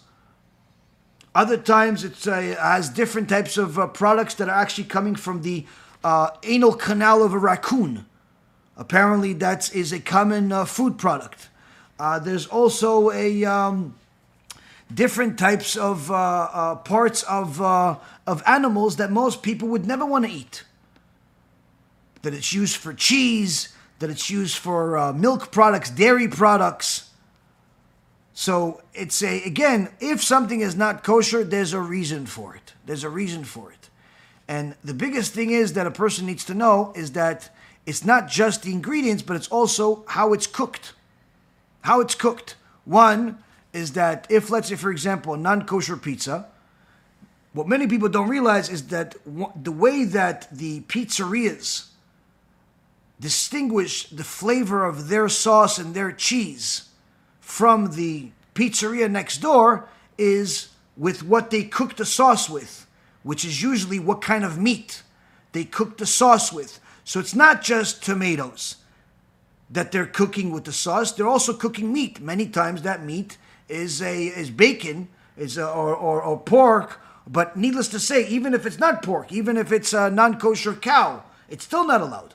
So when a person is eating a pizza at a non-kosher pizzeria, they're not only eating non-kosher dairy, they're also eating non-kosher meat and non-kosher meat together with dairy, which is forbidden according to the Torah. Last but not least, the Jews are also obligated to have their utensils purified. And this was to a much higher extent at the time of the Bet HaMikdash, but it's still an obligation today, that anytime you have any type of pots and pans and forks, knives, these things have to go to cups, these things have to go to a mikveh. You have to dip them in the mikveh water before you use them. Now, to just show you how significant it is and how the ignorance could be literally in every house, Rabbi Yitzchak Yosef, the Rishon LeZion, said in a recent shiur that when they were growing up, their father is Gdol Hador, is Rav Ovadia, they obviously their main focus was learning Torah, following the Torah. But one of the things that they didn't grow up with was knowledge that they had cousins. They didn't have any they didn't know they had cousins. And the reason why is because although Rav Ovadia and his brothers grew up religious, his brothers went to the army, and they all became non-religious. Later on, some of them did tshuva, but while they were not religious, Rav Ovadia never told his kids that they have these cousins. Rav Ovadia Yosef, Gdol Hador, most people don't even know he had siblings. He had brothers that were not religious Jews in Israel. And Rabbi Yitzchak Yosef says, we didn't even know they existed. Why? Because my father was afraid that if we went to their houses, we would start acting like them. Not keeping Shabbat, not eating kosher, violating the Torah. So, he said, stay away. How to stay away? Simply, they don't know that they exist. But he and my mom, he said, Rav Ovadia and his wife, would go to their house from time to time when there was different celebrations and so on. And he says, one time, Rav Ovadia went to one of his secular brother's house. And his brother offered him, he said, I know you wouldn't eat my food, or else I would offer it to you, but at least here's a glass of water. No one could say no to water. And he gives him a cup of water. Rav Ovadia says to his brother, did you dip this cup in a mikveh? His brother said, I didn't even know that I have to. Then Rav Ovadia gives him back the cup of water and says, then even this cup of water I can't have. Here we see struggles that I'm sure some of you that are watching had with your family, thinking, oh, I grew up in a non-religious family, so it's hard for me with my family because I did tshuva and I changed my life, but they don't understand. The last thing on your mind that you ever thought was that Rav Ovadia Yosef also had similar family members like yours. And guess what? He dealt with it. He dealt with it. Once some of the family members did tshuva, Rabbi Yitzchak Yosef says we got to meet them. We learned that they existed. When my father said there's no more danger from being part of our lives.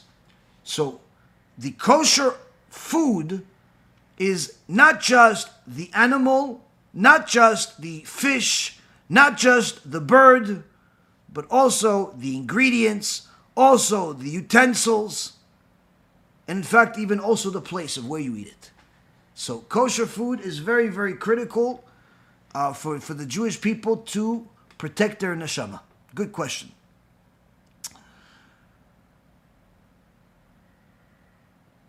Next question, Sarah is asking, why do we have to be tzanua? So the tzanua means modesty. The Torah in Parashat Kedoshim, HaKadosh Baruch Hu says to Am Yisrael, Kedoshim tiyu ki kadosh ani. You be holy because I am holy. The Ramban and Rashi both on that comment and say, how is Am Yisrael holy? What does it mean to be holy? He says, be holy by being modest. Kol kvuda bat melech pnima, says Shlomo HaMelech. All of the honor of a woman is within, meaning that the more modest a woman is, the more righteous she is, the more Hashem will reward her in this world and the next. And the reason why HaKadosh Baruch Hu wants a woman to be modest is because the more modest she is, the more that means that she is concerned about what Hashem thinks and how she's affecting other people. The Midrash says, Midrash Rabbah says, that when HaKadosh Baruch Hu created Chava, Eve, the wife of Adam, as he's creating each part of our body, he says, be modest, be modest. And the reason why he chose the rib as the part of the body of Adam that he took in order to create Chava is because the rib is the most modest part of the body. It's always covered by the arm. Because the ultimate objective for a woman is to be modest, because her beauty affects not just her, it affects people. Now, if she uses the beauty that Hashem gave her in a kosher way, where it's only for her husband, and she's using the gift that Hashem gave her in order to serve Hashem. But if she's using the gift of beauty that Hashem gave her only for herself, then she's going to cause other people to sin, because they're going to look at her and they're going to think, if she's not tzanua, if she's not modest, and they're going to think inappropriate thoughts. And when they think inappropriate thoughts, they're going to do things that are forbidden according to the Torah. They're going to waste seed. They're going to be promiscuous. They're going to think about her when they're with their wife. So this is what happened to the women of Midian in this week's parasha. HaKadosh Baruch Hu says the women of Midian that went around lo tzanua, that went around not modest, because they caused Am Yisrael to sin, they were considered harlots. They were considered the biggest sinners in the world, and they lost their right to exist, and that's why Moshe Rabbeinu was commanded to tell Am Yisrael that they have to destroy all of them. Because a woman that is not modest is causing other people to sin. Even if she doesn't mean it, she's doing it. She walks around not modest, she's getting people's attention, their mind is going to be on her, they're going to think inappropriate things, and whether she likes it or not, she is benefiting from that attention. No one walks around immodest just because. Some people say, yeah, but I'm hot. Yeah, you're hot. What? Am Yisrael wasn't hot in the desert, but yet they wore so much clothes? Your forefathers, your grandparents, your great-grandparents, not 500 years ago or 5,000 years ago, 50 years ago, 100 years ago, everyone had clothes completely from head to toe. Everyone was modest. You see old pictures of people non-Jews, going to the beach. All of them wore big dresses, completely modest. What, they weren't hot? So how come they were able to handle the heat, even though they didn't even have air conditioner? And all of a sudden, you in the year 2023, according to the Gregorian calendar, you can't handle the heat. It's not about heat. It's about attention. Women want the attention they get as a result of not being modest. And that is in itself them benefiting and wanting the sin. Wanting something that's forbidden according to Hashem. So, immodesty is disgusting in the eyes of Hashem, because it's Hashem's daughter that is acting like an enemy. Because if something is valuable, let's say, for example, you have a diamond. You have a diamond. If you have a very expensive diamond, and it's worth $100 million, now, you're not going to throw that diamond in the air like a ball. You're not going to show that diamond to everybody, and people that you don't know, and all types of strangers. Why? Because it's a very expensive diamond, and you're afraid that someone's going to steal it from you, that someone's going to destroy it, hurt it, do something to it that you don't want done. So what do you do with that expensive diamond? You hide it. You put it in a safe. You put it away from people. You only show it to specific people that are allowed to see it because it's expensive. A woman, and needless to say, a Jewish woman, is the daughter of a Kadosh Baruch Hu. That means you are the daughter of the King of Kings. That makes you a princess. And if you ask any king that's alive today or was ever alive in history, what would he prefer? His daughter or the diamond? He would always tell you, of course, I prefer my daughter. Now, if you told him, listen, your daughter is very sick, but if you want a cure, you have to give me your diamonds. Every king will give you the diamond. Why? Because he wants his daughter to live. And that's for the king of flesh and blood. Needless to say, the King of Kings, about his daughter. His daughter is worth a lot more than any diamonds. As Hashem says, Liya kesef v'liya za'av, Neum Hashem tzevaot. Hashem says, mine is the money, mine is the gold. All the gold and diamonds are mine. I don't need you to give me diamonds. I need you to make sure my daughter is okay, that she's modest, that she's not treated like public property. Now, when a woman treats herself like a diamond, that means she's modest. She doesn't show herself to everybody. She's not a garbage pail that everyone is allowed to touch and look inside. She's private property. She only has one owner. There's no partnerships. There's no window watching. There's only one owner. There's only one person that benefits from that beauty. But if a woman treats herself like a diamond, then she understands what it means to be the daughter of God. When a woman treats herself like a garbage pail, that means that she doesn't mind if everyone looks inside, if everyone touches, if everyone kicks, if everyone hits. She doesn't care. And that's a woman that's not modest. That's a woman that's valuing herself, not only not like a diamond, but like a garbage pail. Even if she's wearing a diamond ring, even if she's wearing $100 million diamond ring, she doesn't realize that the way she carries herself, if she's not modest, is that the diamond ring is worth more than her. In fact, she's treating herself like public property.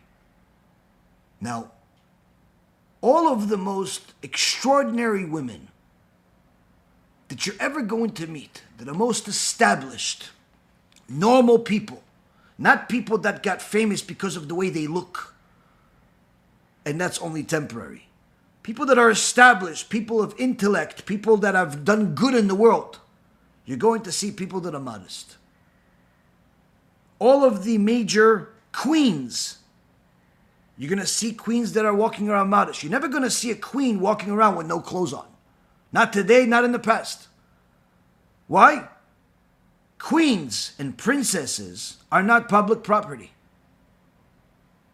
You're not just allowed to look at wherever you want. So it's very important for a woman to know that the more modest you are, the more you're treating yourself like the diamond that you are, like the queen that you are.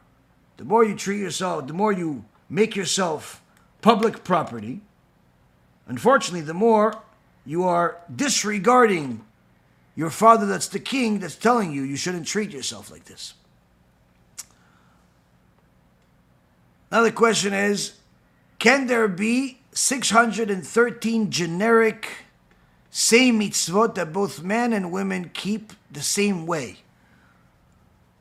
Well, there are 613 mitzvot that HaKadosh Baruch Hu gave us in the Torah.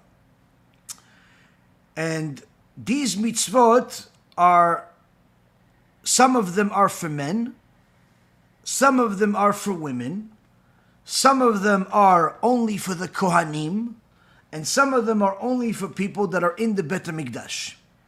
So it's not just 613 laws that are that are just there, but rather each law has a purpose.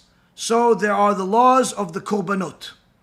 The Mishnah in Masechet Psachim talks about how there are different types of korbanot. The regular korban, if you bring it to, you bring the sacrifice, and you after you slaughter the animal, you put the bowl under its neck to take the blood, and after you take the blood, you pour it on the mizbeach.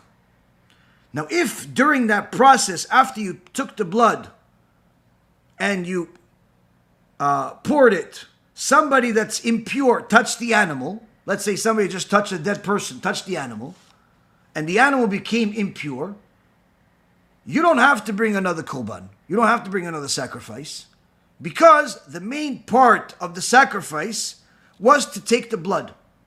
But if it's a korban pesach, and the same thing happened, you poured the blood and then somebody impure touched the korban, you have a problem. Why? Because the main part of the korban pesach is to eat it. So you have a problem. Now, what happens if everybody is impure, like they went to war with Midian, so everyone killed people, so everybody has impurity on them, and it's time for Pesach? The Mishnah tells you that you're still allowed to do the Korban Pesach, despite the fact that everyone's impure. The point is that these laws about Korbanot, Pesach, that's only relevant to the people that are involved in there. It can't be for everybody, because not everybody's part of that mitzvah. It's only for those people that are involved in that mitzvah.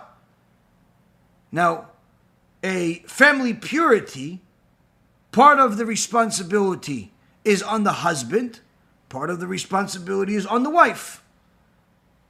The husband is not allowed to touch his wife during the time that she's impure.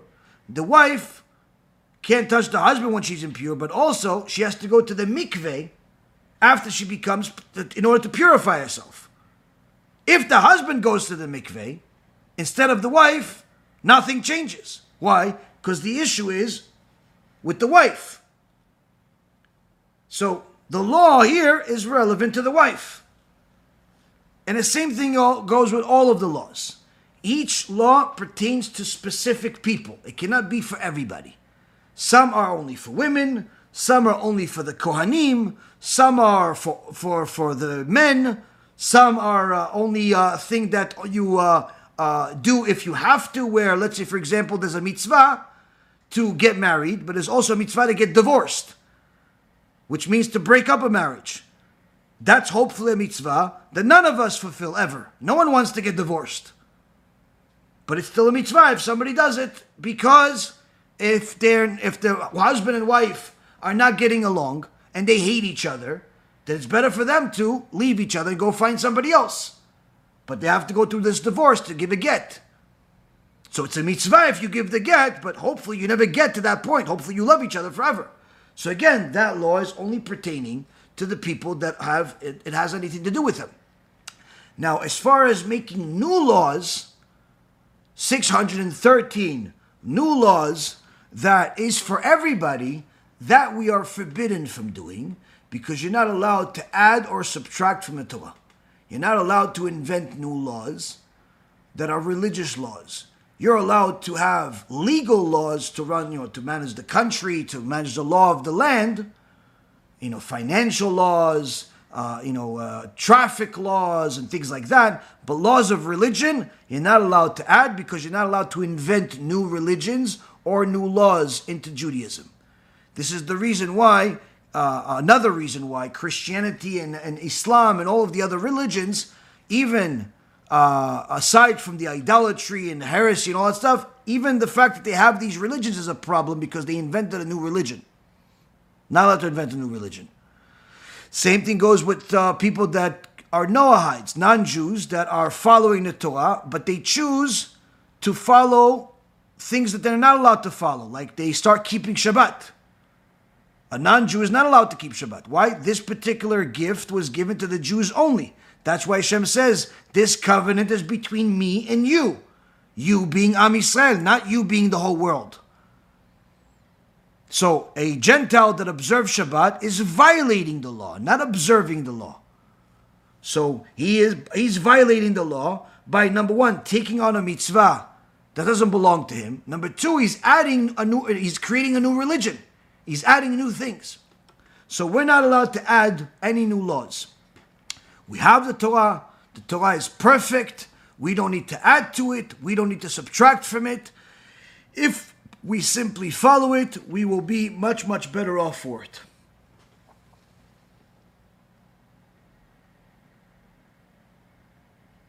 Let's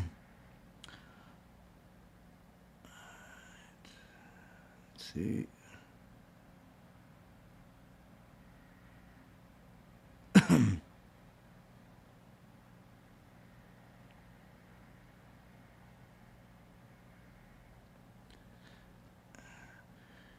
Humans are over 200,000 years old.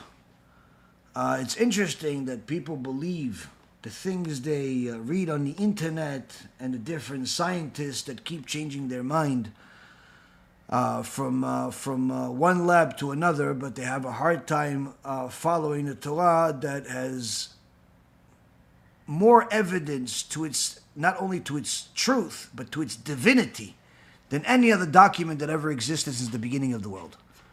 Now, one of the things that people don't understand is that the way that the scientists theorize and estimate the age of anything is by using different estimations, whether it's the carbon that they're using, or the trees and the amount of circles that are in the trees. And all of these different dating methods have been proven to be flawed, every single one of them.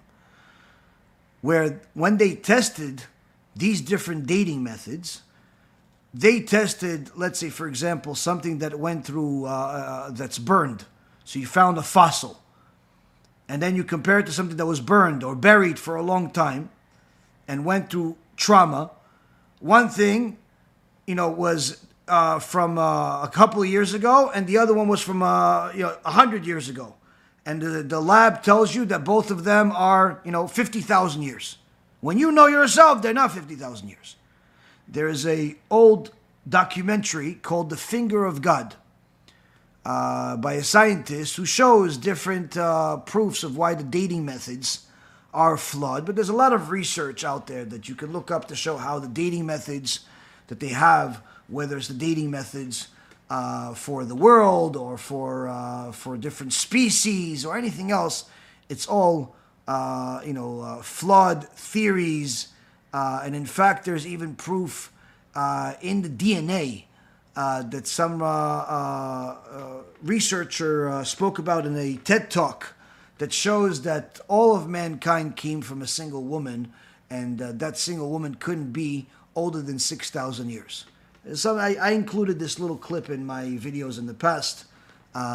Point being is that when somebody says that people are 200,000 years old or 2 million years old or the dinosaurs were 50 million years old, that's just simply an ignorant person that doesn't want to believe anything that is going to obligate them to change.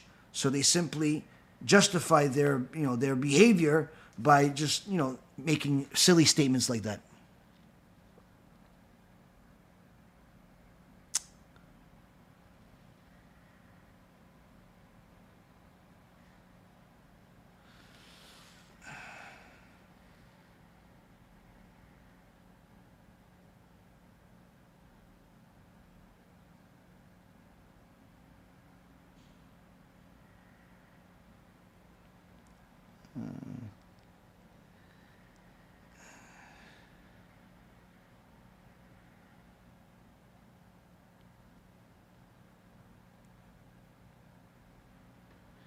can you listen to music?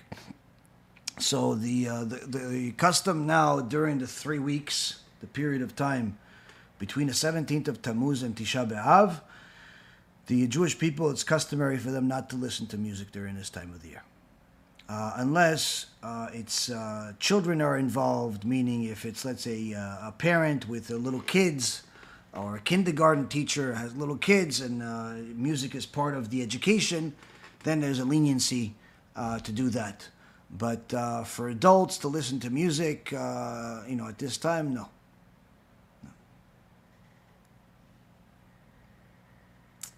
Okay, next question.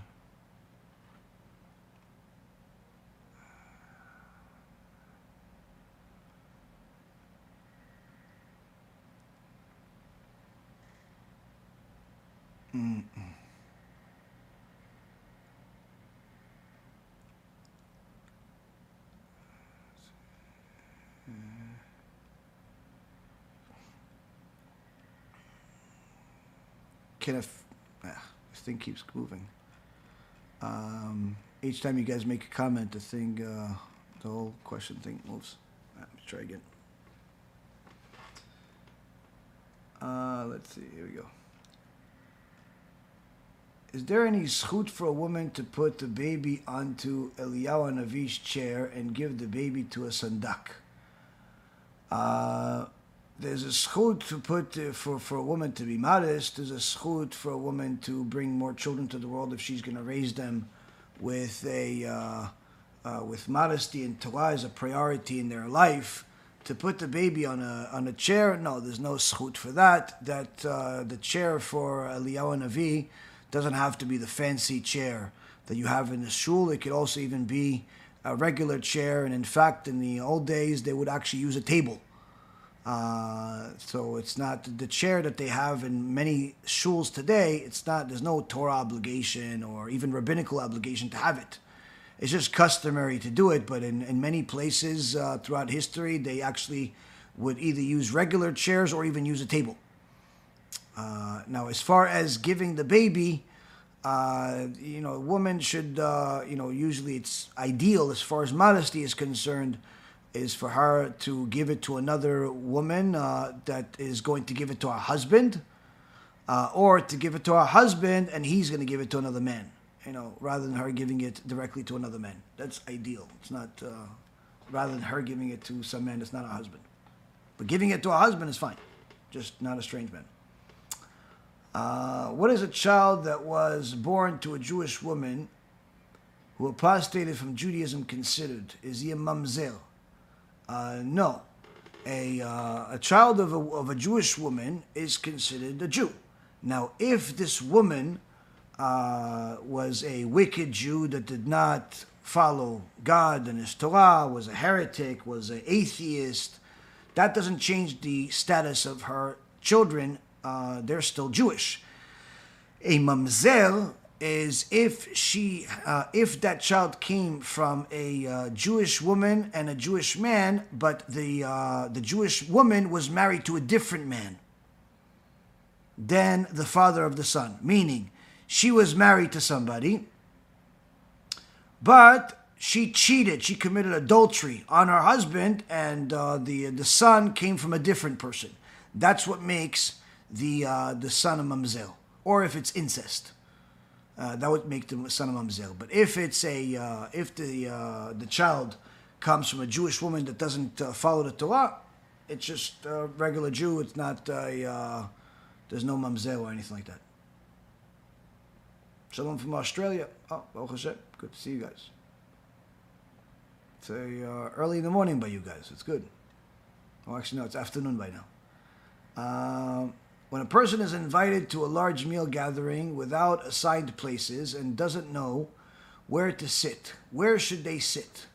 If they go to the low end of the table and then are told to move closer to the head, then they have acquired honor in public. If they sit near the head, then they're told to move down and are humiliated. Well, it depends what type of gathering it is. But usually it's best to ask the host, where should you sit? If they say, oh, sit anywhere, then you tell them, okay, but is this okay? You ask them, is this okay? Is that okay? And then you sit so you could avoid any type of embarrassment or discomfort or anything like that. Usually communication is key with everything in life. I think one of the biggest reasons for people having problems in their life is they don't know how to communicate. They're shy when they are not supposed to be. They are humble when they're not supposed to be. They're secretive when they're not supposed to be. And they're too talkative when they're not supposed to be. I think if people simply knew how to communicate, many of the problems they deal with would not be there.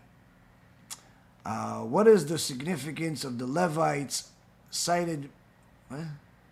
What is the significance of the Levite cities being opened? No walls. Well, I mean the cities were gifted to them. They didn't. They weren't given to them as part of the division of the land that each of the other tribes got. So their land was unique. Their land was gifted to them by the tribes themselves. Is day trading kosher? If it's your profession and you're doing it for other people and collecting a fee, then it's a profession that you can do business with. If you're ethical and you're not cheating people and you're not stealing their money and you have some type of strategy, then you can make a living day trading. If you're doing it with your money and you don't actually have a regular job, it's more times than not, it's simply another form of gambling, and it's virtually guaranteed that you're going to end up losing money much more often than you will succeed in making money. But either way, it's a very consuming endeavor, both financially as well as time and mentally.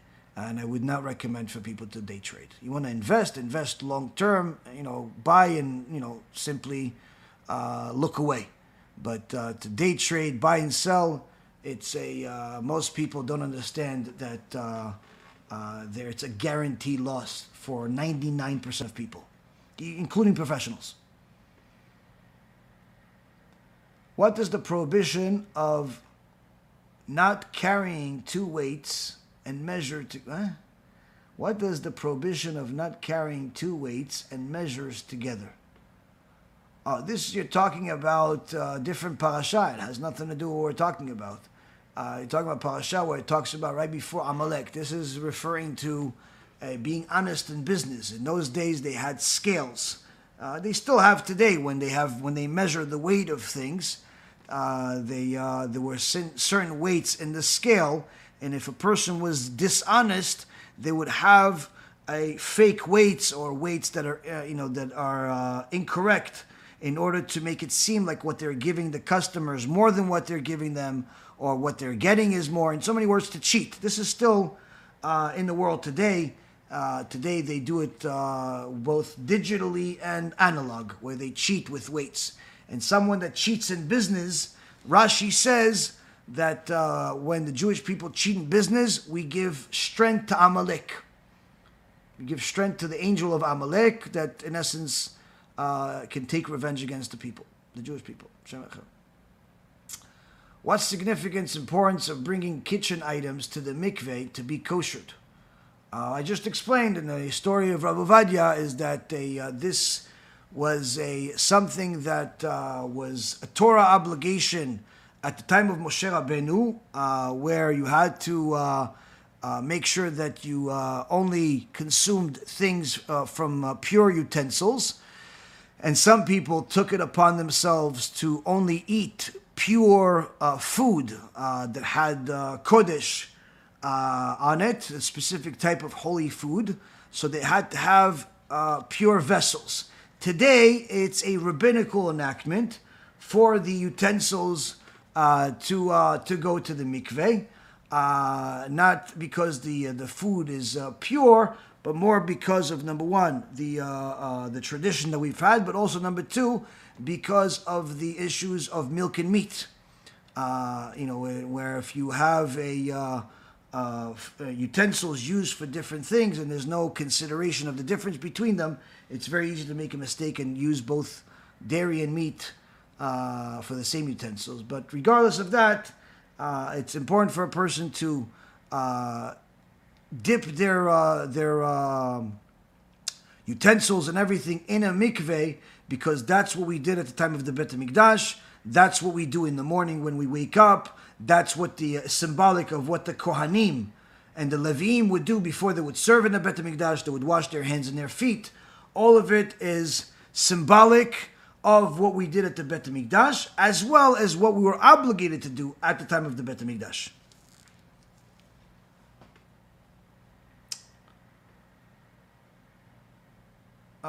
On the topic of kosher, why does fish not require ritual slaughter? Fish is not alive like the other animals. They're a different type of being. So fish, you just if you either just take it out of the water or you hit it on the head, you could eat it. In fact, you could fish you could eat raw. You don't have to remove the blood from it. You're allowed to eat fish blood, drink fish blood. Whereas the other animals, their blood is their soul. It's a different type of creature, both spiritually and physically. So you're not allowed to eat the blood of animals. So the slaughter of the animal, part of the reason you have to slaughter the animal is because you have to remove the blood before you eat it. Whereas the fish, there's no obligation to remove the blood. You could eat the blood if you want. Some people drink the blood of fish as a beverage. I find it disgusting, but again, it's not, if it's their mouth and not mine, it doesn't, I have no problem. Does the prohibition of a man cutting armpit and pubic hair apply to areas where it's common for men to do so? Yes, the Shulchan Aruch forbids men from cutting the armpit and the pubic hair, regardless of what society is doing. There's no permission to do it. The only time that there is a leniency is if there is a very serious shlom bait problem that's coming from the wife, not from the husband. But even there, you shouldn't rely on a leniency. There's very stringent language written in the Shulchan Aruch about men that act womanly, and one of the ways is when they shave their body, especially when they groom those areas.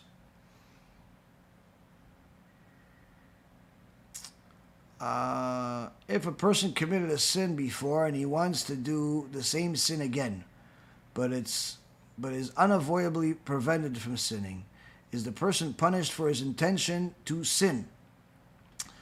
In fact, if a person made a vow,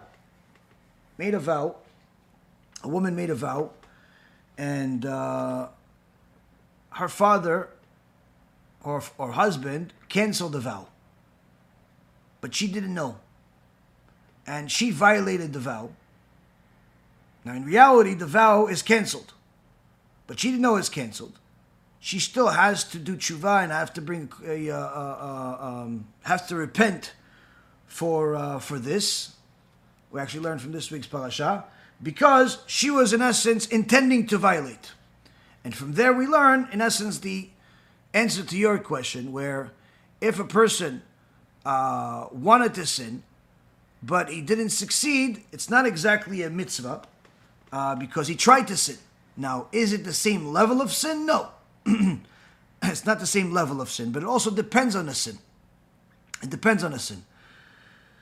If it's, let's say, for example, the issues of morality, he wanted to sin with a woman that's forbidden to him, and he didn't succeed, then of course the sin of him even looking at her and thinking about her, that she's forbidden to him, is in itself a sin, but it's not the other sin of actually doing an act that was forbidden. So he has a sin, but it's not the full sin of if actually he committed the full act. But if it's, let's say, idolatry, it's, even if you think about idolatry, it's a sin. Even if you think about it, it's a sin. This is the reason why I tell people that they should never spend any time reading the New Testament for any reason, because it's full of idolatry. Even if you're trying to debate somebody, reading that stuff is going to make you think of all types of idolatrous, forbidden things, and you should never read it. Why did Chazal use names for the calendar that may have been names of deities? Or did the archaeologist anti-Jews invent that idea? This was actually a question that was asked probably 4 or 5 years ago during the first maybe 30 lectures of this series, Stump the Rabbi. They brought in the couple of months that had names of idols, and the Midrash says that the reason why the sages named the months that way is actually to remind Am Yisrael of sins they made in order to use those months as auspicious times to do tshuva for idolatry. So, thank you for reminding us. Baruch Hashem. How does the law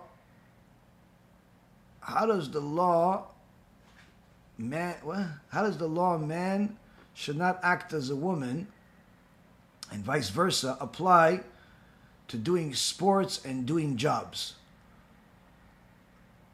Well, obviously it depends on the circumstance. As far as sports, women in general need to know that they have to be modest both inside and outside, meaning both inside the house and outside the house. So a woman running in public is never allowed. Not for a sport and not for exercise. And not even to go run after a bus. So she's not late to work. A woman running after something or running in public is never allowed. Because it's immodest, because it makes her body move in certain ways that are not modest. It's something that is forbidden according to all opinions. Now, unfortunately, some people think that, if she wears a lot of clothes, then it's okay that she runs outside. No, it's never allowed for a woman to run outside. Now, little kids, there's no problem.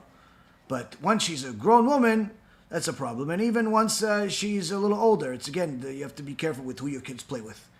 But as far as women playing sports, that the first thing you have to look at is the fact that sports in general are not modest things.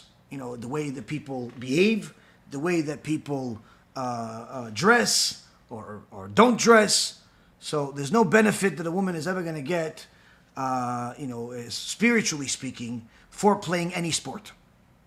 For some reason, people think that if a Jewish person wins in a sports competition or wins a competition on television, that makes it a Kiddush Hashem. People literally have no idea what Kiddush Hashem is. No one wants to be Jewish just because you won a sport or just because you won some contest or you won the lotto. So people don't understand that Kiddush Hashem has nothing to do with Jewish people winning. It's glorifying Hashem is Kiddush Hashem. A Jewish team winning a sport doesn't glorify Hashem. In fact, it's the opposite. Sports, the whole concept of sports came from idol worshippers. The Greeks, the Romans that had the Colosseums. And who built the Colosseums? Jewish slaves that they murdered and tortured and raped. So sports is not exactly in line with Jewish thinking altogether. You're allowed to exercise, but sports are problematic altogether. As far as ideology is concerned, for women to play sports, I don't know, unless you call playing Monopoly or chess with your sisters sport. I don't know what sport would be allowed for women. Now, if you were ever going to say that there's going to be a sport allowed for women, it would be under the conditions that everyone has to be modest, even if it's only women, and it has to be only with women, including the janitors and the teachers and everybody there, which is in most cases not really possible. So sports for a Jewish woman, I don't see that any type of good direction that's going to take anybody. As far as jobs are concerned, it's important for a woman to know that there are certain jobs that she should not have. One is a woman should not, is not allowed to be a soldier. Also, she should not have a job where she's the center of attention, whether it's a job like a newscaster or a judge or a lawyer. I know that there are Jewish women, and some of them are even religious women, that have these jobs, but that doesn't mean it's right. When you're the center of attention, it's a problem. So that's another thing. Also, is a woman should not work in a place full of non-religious people, and needless to say, full of non-Jewish people, especially if she is among men.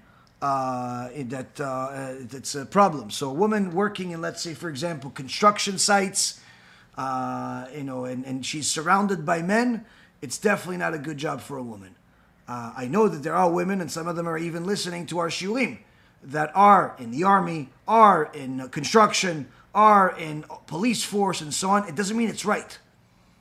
So the idea for a woman is to have a job where she's not the center of attention. She does some respectable living, whatever it is, without being the center of attention, without exposing her to immodest men, to men that are going to come on to her and try to provoke her to make sins, without doing things that are against the Torah.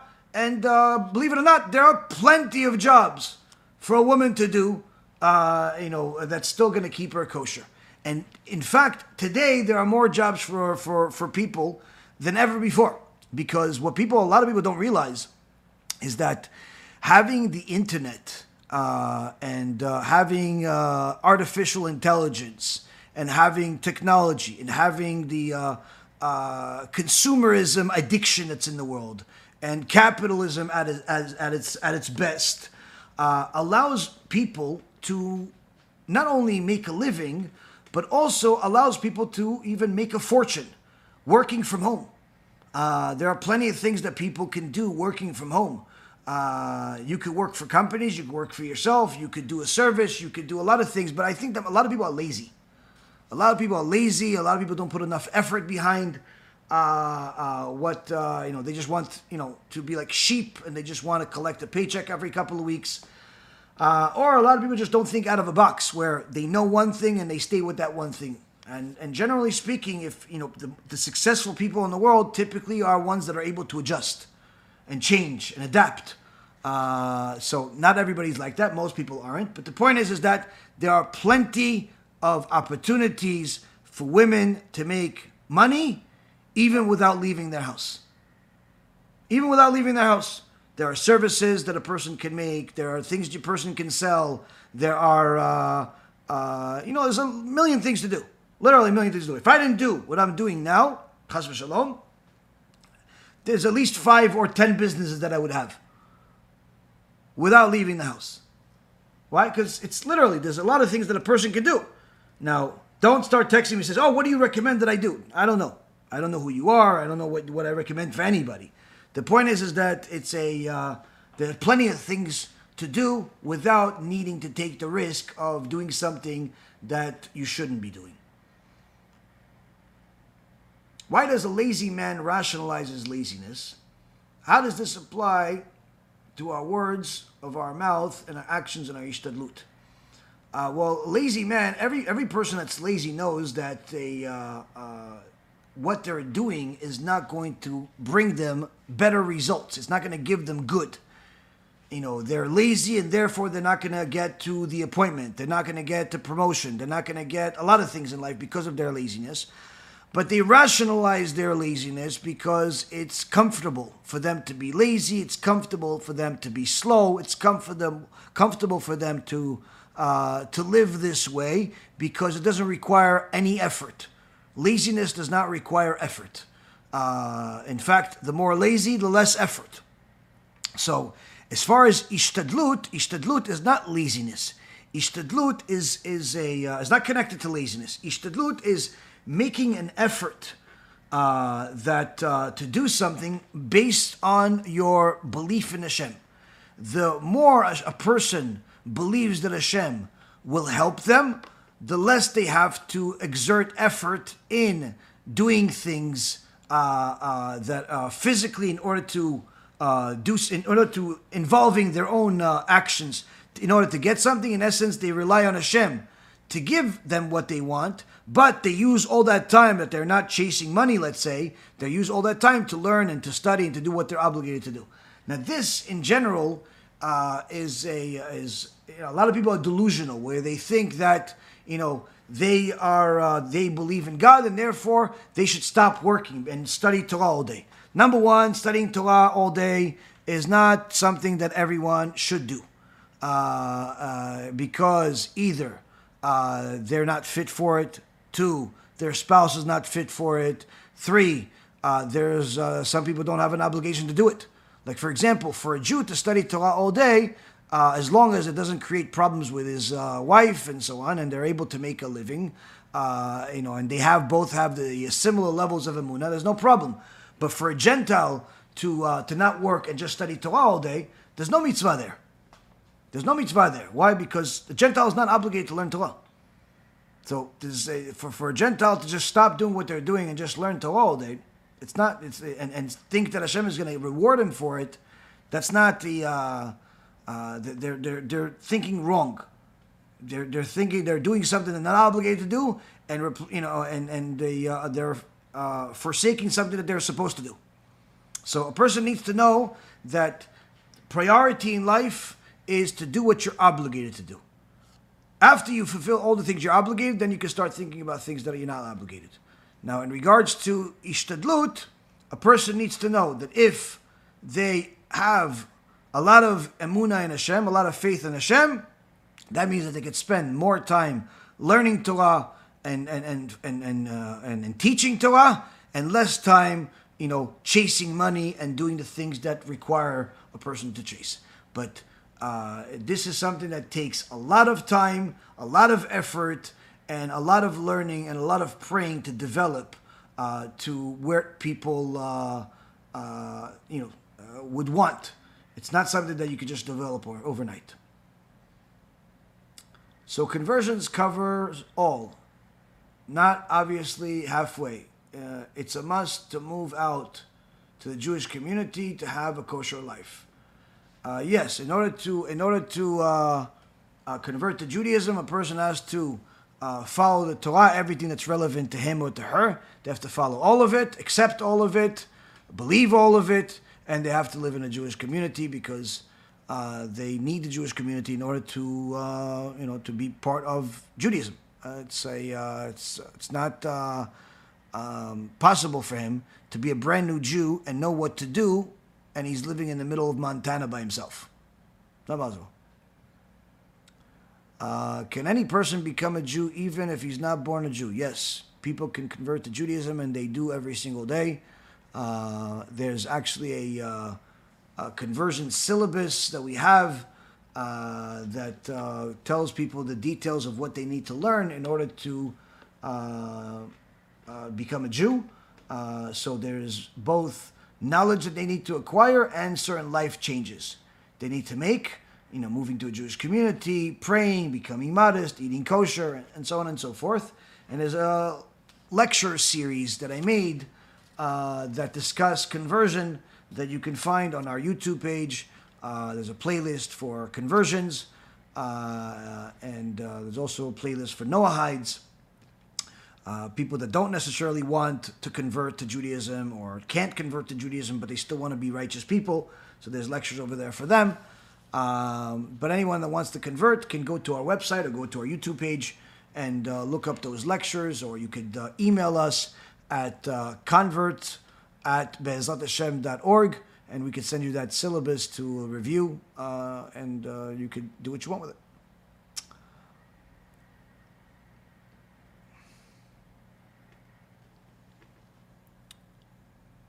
Oh, here we go. Let's see. Here we go. Hold on a second.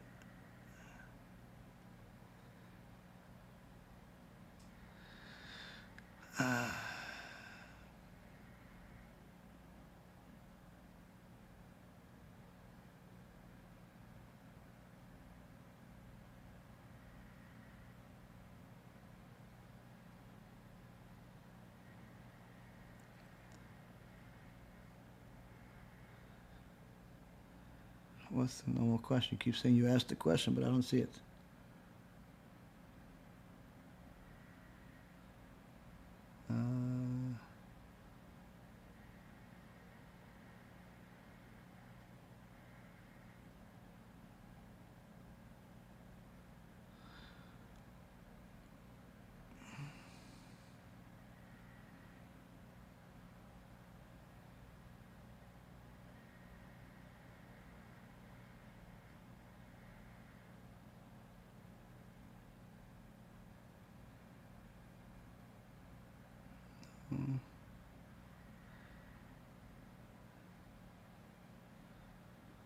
What do you think of what Lubavitchers say?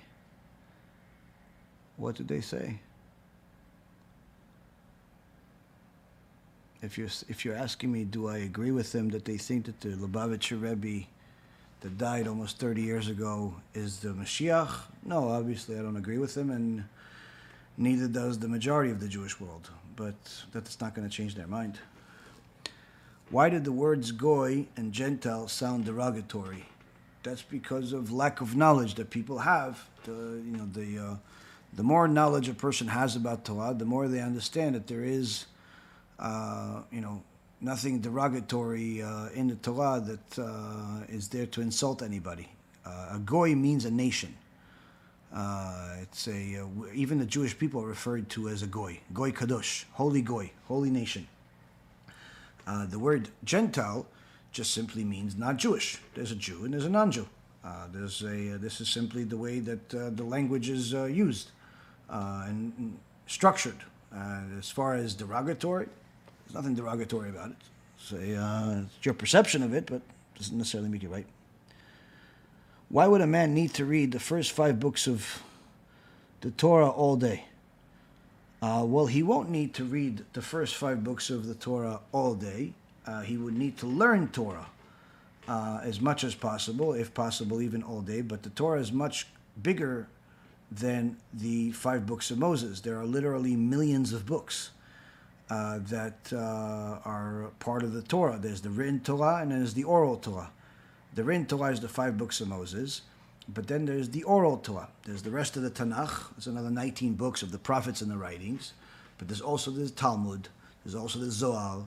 There's also Shulchan Aruch. There's the Rambam. There's the different Rishonim and Achronim. There's the Poskim. There's Hasidut. There's Musar. There's a lot. There's Kabbalah. The Jewish world has literally millions of books. There's no nation in history that had even remotely close to the amount of knowledge as the Jewish people. In fact, even if you combine all of the books of all of the nations, combine them together today, it won't equal to the amount of books that the Jewish people have. There's new books coming out every day. There's new books, Baruch Hashem, that are elaborating on existing knowledge. But the point is that when a person is a Torah scholar, they're not studying the same thing over and over again. They're expanding on their knowledge. They're reading more and more. And that's, in essence, all scholars continue to expand on their knowledge, even if they're scholars in different fields, not Torah. They're scholars in science. They're scholars in archaeology. They're scholars in mathematics. They're scholars in different fields. They don't study the same thing over and over again. They keep expanding on that knowledge. There's a wealth of knowledge out there, and people continue to expand on it, and that's what scholars do. Free Palestine. It is free. I keep telling you guys. It's called Israel. It's free. It's free from terrorism. It's free from all the shahidim.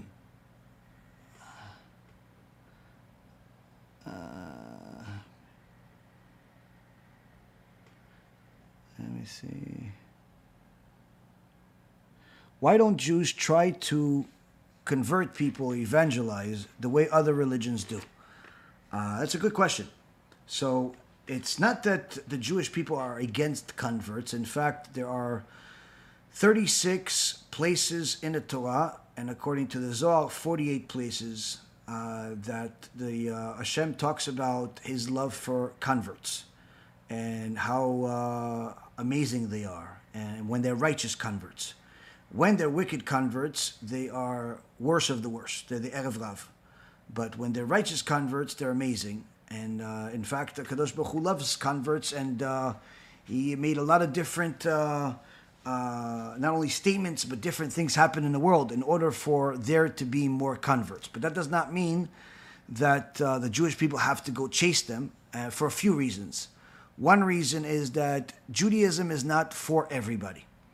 It's simply not for everybody, not necessarily because people don't want to adopt the law or anything like that, but simply because that's not their tikkun in the world. That's not their job in the world to convert to Judaism. They could simply be righteous Gentiles. The second thing is that Hashem doesn't want everybody. You know, it's a chosen people means people that are chosen by Hashem to be His His holy people. He doesn't want everyone because not everyone is fit to do this particular job. Just like any lehavdil, a major company doesn't want everyone to be the CEO, doesn't want everyone to be a vice president, doesn't want everyone to be a CFO or some type of executive. It doesn't even want everyone to be a janitor. The point is that there's roles, there's positions that people have in the world, and Hashem runs the world in that fashion. So that's another thing. Third thing is that it's throughout most of history, the anti-Semitism was the dominant force in the world, where it was simply the standard practice around the world. People think that anti-Semitism started right before the Holocaust. What they don't realize is that up until the French Revolution, 1776, the Jewish people, pretty much had no permission to do anything. In fact, until the year 1815, so approximately 200 years ago, Jews were not allowed to live in cities. The book that has a lot of interesting history in there brings a lot of different science or historical factors and so on about the Jewish people. It says that in the world in 1815 there was 2.5 million Jews only, and 200,000 of them lived in Germany, and out of all of the people, only 3,000 lived in cities because they were forbidden from living in cities. And in fact, there was a law in different parts of Europe where anytime a Jew is walking in the street and a Christian was there also, the Christian said, "Jew, pay your respects," and the Jew would have to take his hat out and, in essence, bow to the Christian. So, anti-Semitism is not something that started during the Holocaust. Anti-Semitism was standard practice. The Jewish people were living outside outside of the cities. They were not allowed to do most professions. This is the reason why many times Jews got into trading and money lending, not because they wanted that business. It was because that was the only business they were allowed to do. They weren't allowed to be carpenters. They weren't allowed to be in a jewelry business or in banking. A lot of times, there was only they resorted to it out of necessity. And in those days, banking wasn't exactly a very profitable trade until a few families in the Jewish world succeeded in it. But many of the professions, whether it be medicine or legal or government, different types of politics, they were forbidden for Jews to even be involved in. Most professions were forbidden for Jews to do. So for the point I'm trying to make is that after 1815, the Enlightenment movement, which came unfortunately from Jewish people that were abandoning Judaism, and they wanted to become European.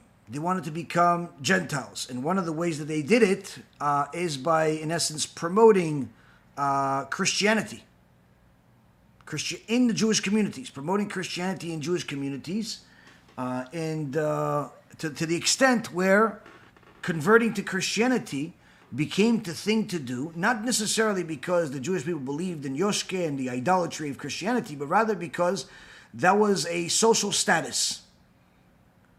That was a way for a person to achieve social status, to be able to be accepted among more of the Gentiles, to have more opportunities as far as work, And this is one of the things that happened in the last couple of 100 years. But again, it got to a point where Jews were marrying Gentiles on a regular basis, and the anti-Semitism didn't stop as a result of this.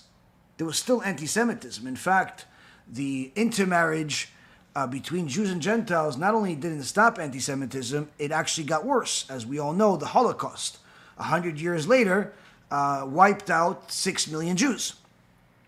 So the point is that throughout all of history, the Jewish people have been tortured, killed, and attacked in every way, shape, or form. So for the Jewish people to go and knock on the doors of Gentiles, say, hey, by the way, you want to be Jewish? You want to be one of us that gets tortured and killed and hung just because of your beliefs? That obviously doesn't work. That doesn't work. That's also the reason why the Shulchan Aruch, when it talks about the laws of conversion, the original laws of conversion says that the guy comes, he says he wants to convert. They, in essence, tell him, no, maybe you shouldn't a couple of times, but if they see that he's serious, they convert him on the spot. It wasn't a whole conversion courses and study sessions and anything else. They literally convert him on the spot. Why would they convert him on the spot?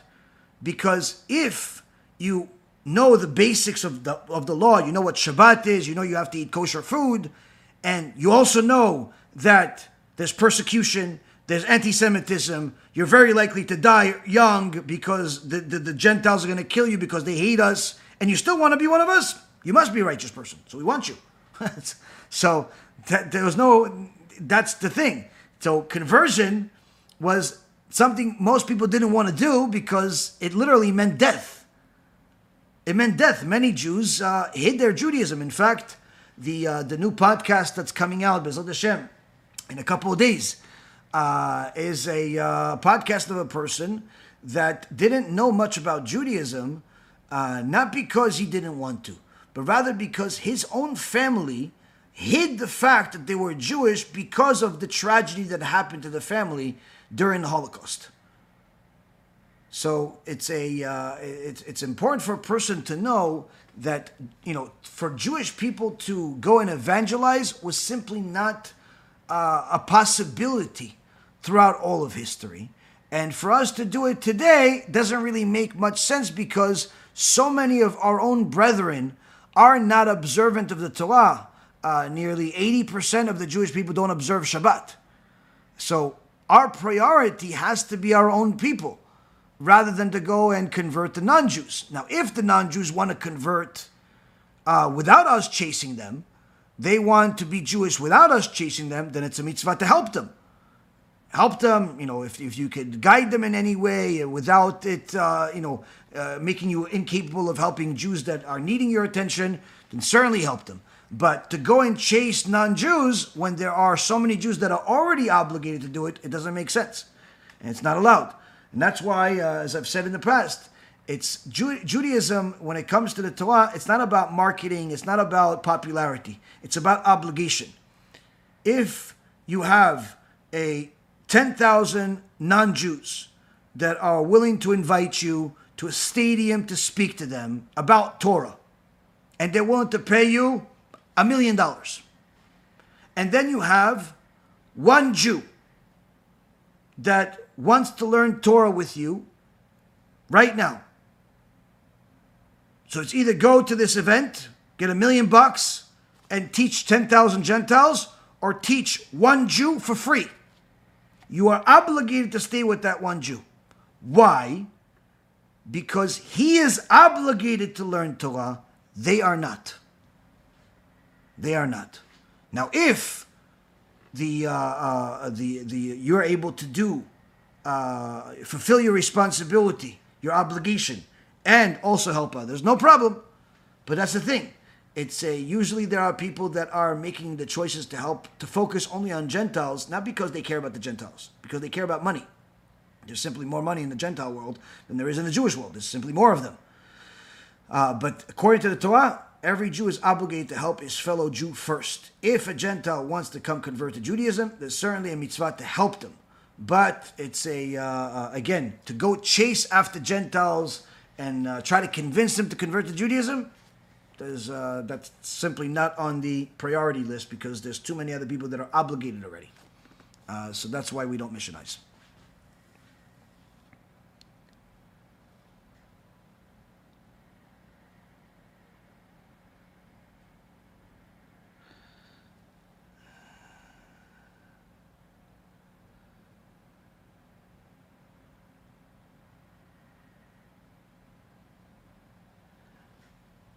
How do you convert?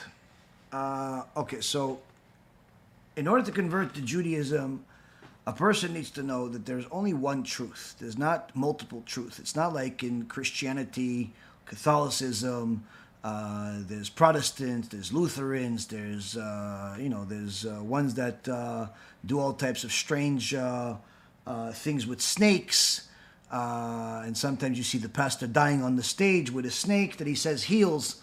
And then you have all types of different animosity among them. No, in Judaism there's only one truth, which is the belief in Orthodox Judaism. Now there are different cultures among Orthodox Judaism, meaning there is Orthodox Judaism with cultures and customs of the Ashkenazim, of the Hasidim, of the Sfaradim, but the truth is Orthodox Judaism. Reform, conservative, open orthodoxy, all that other stuff, that's not Judaism. That is, in essence, like their name, that is reforming the truth. That is changing the truth. So it's important to know that to be a Jew, that means, as far as righteousness and following the Torah, that means you have to follow Orthodox Judaism. Everything else is false. Not because I said it, because that's what the Torah is. What did Moshe Rabbeinu follow? He followed Orthodox Judaism. He didn't follow Reform. Moshe Rabbeinu did not follow Reform, he did not follow open Orthodoxy, he didn't follow modern Orthodoxy, he didn't follow conservative, and he certainly didn't follow Messianic. So it's important for a person to know what the truth is. Truth is Orthodox Judaism.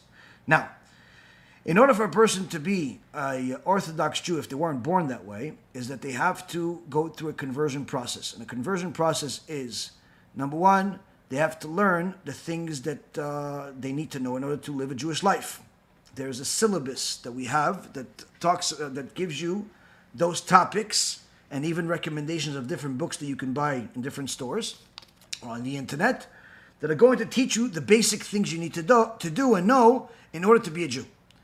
The second thing that person needs to do is they need to make certain life changes in order to live a Jewish life, which means one of those things is to move and live in a Jewish community, to act Jewish, which is, if they're, they have to be modest, they have to be, learn Torah, they have to eat kosher food. So different things that are required of a Jewish life. And last but not least, after they've done those couple of things, then they can go to a Jewish, to an Orthodox Bet Din, which is a Jewish court, and in order to convert. Now, usually to do all of what I just said requires a person to have some connection to a rabbi that's going to act as their sponsor and guide in order to recommend them to the Bet Din when the time comes. The process is not a short one. It takes time, both because it takes time to learn as well as it takes time to make those life changes. But it's certainly possible, and there's more conversions to Orthodox Judaism today than any other time in history. But the same token, it doesn't make it any easier. But if you want to convert, there's certainly ways to convert. There are Bet Dins, Jewish courts in different parts of the United States, in New York, in California, in Florida, and I think in Maryland there is. There's several states that have Jewish Bet Dins. There is obviously some in Australia and England and in Israel, of course. There's plenty of different places where there's Jewish communities, but it doesn't necessarily mean that those are next to you, so you'll have to probably move. Either way, it's a process. It's not a quick journey. It's not it's not immigration, and it's not getting a driver's license. Like some people think that converting to Judaism is like, Did you have an open file for me? Like, this is not immigration. You're not getting a passport. It's not a certificate that says you're Jewish. You're going to get a certificate, but that's not the important part. The important part is the lifestyle changes and what happens to your neshama. You get a new neshama, you get a new soul. So that takes time. Takes time, takes commitment. It doesn't work the same way for different people. Some people have an easier time, some people have a hard time. Some people, it takes them a year to convert. Some people could be in the process of conversion for 20 years. It all depends. All depends on different people. But needless to say, it's certainly possible. Okay, guys, I need to still keep some energy for my next shiur. Are we allowed to go to a Broadway play, show, theater? Most of these shows have immodesty and immorality on them. People kissing, dancing, all that type of stuff. So I don't see why a religious Jew would be able to go to such a thing.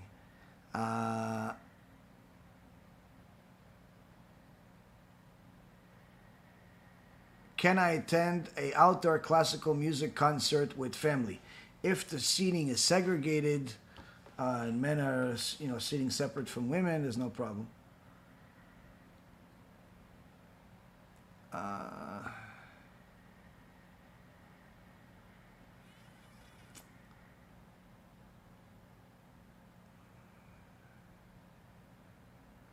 What's the reason why there's no music in the month of Tammuz?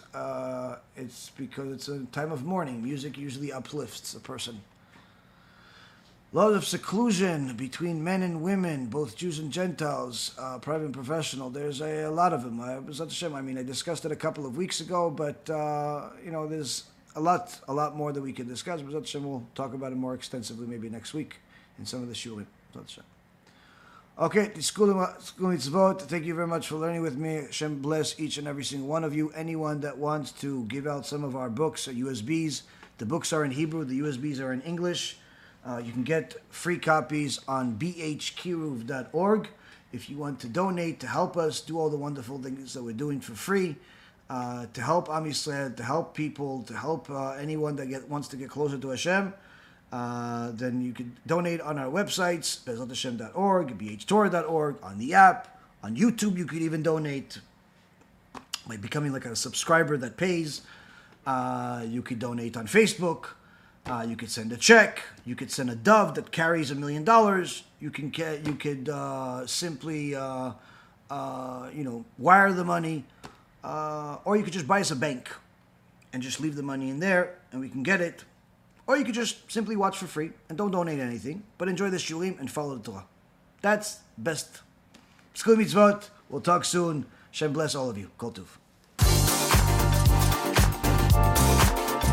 That night, I went down with the highest fever I've ever had in my life. I mean, we're not talking average fever. We're talking what they call valley fever. And you get these nodules in your lungs where you can't breathe. It almost feels like COVID. Really severe COVID. I think that time I actually did get COVID. I was one of the first patients, probably. They call patient 0. Horrible. They wanted to tap my spine to check what was going on. Horrible situation. They blew out all my veins in the hospitals because they were putting so much fluids into me. All my veins felt like rubber. I felt like I was going to die. I'm laying in the hospital. They put me in ice. For hours, I was in ice. Then I got sick again, the same way. And again, horrible. Like, I'm dying. You get to a point where you're dying, you start questioning things. You start growing. Hashem loves us, we're his children, and I think if he sees there's potential, he will make it that you are going to be his servant. I'm built like a train, and I felt like that. I could lift anything.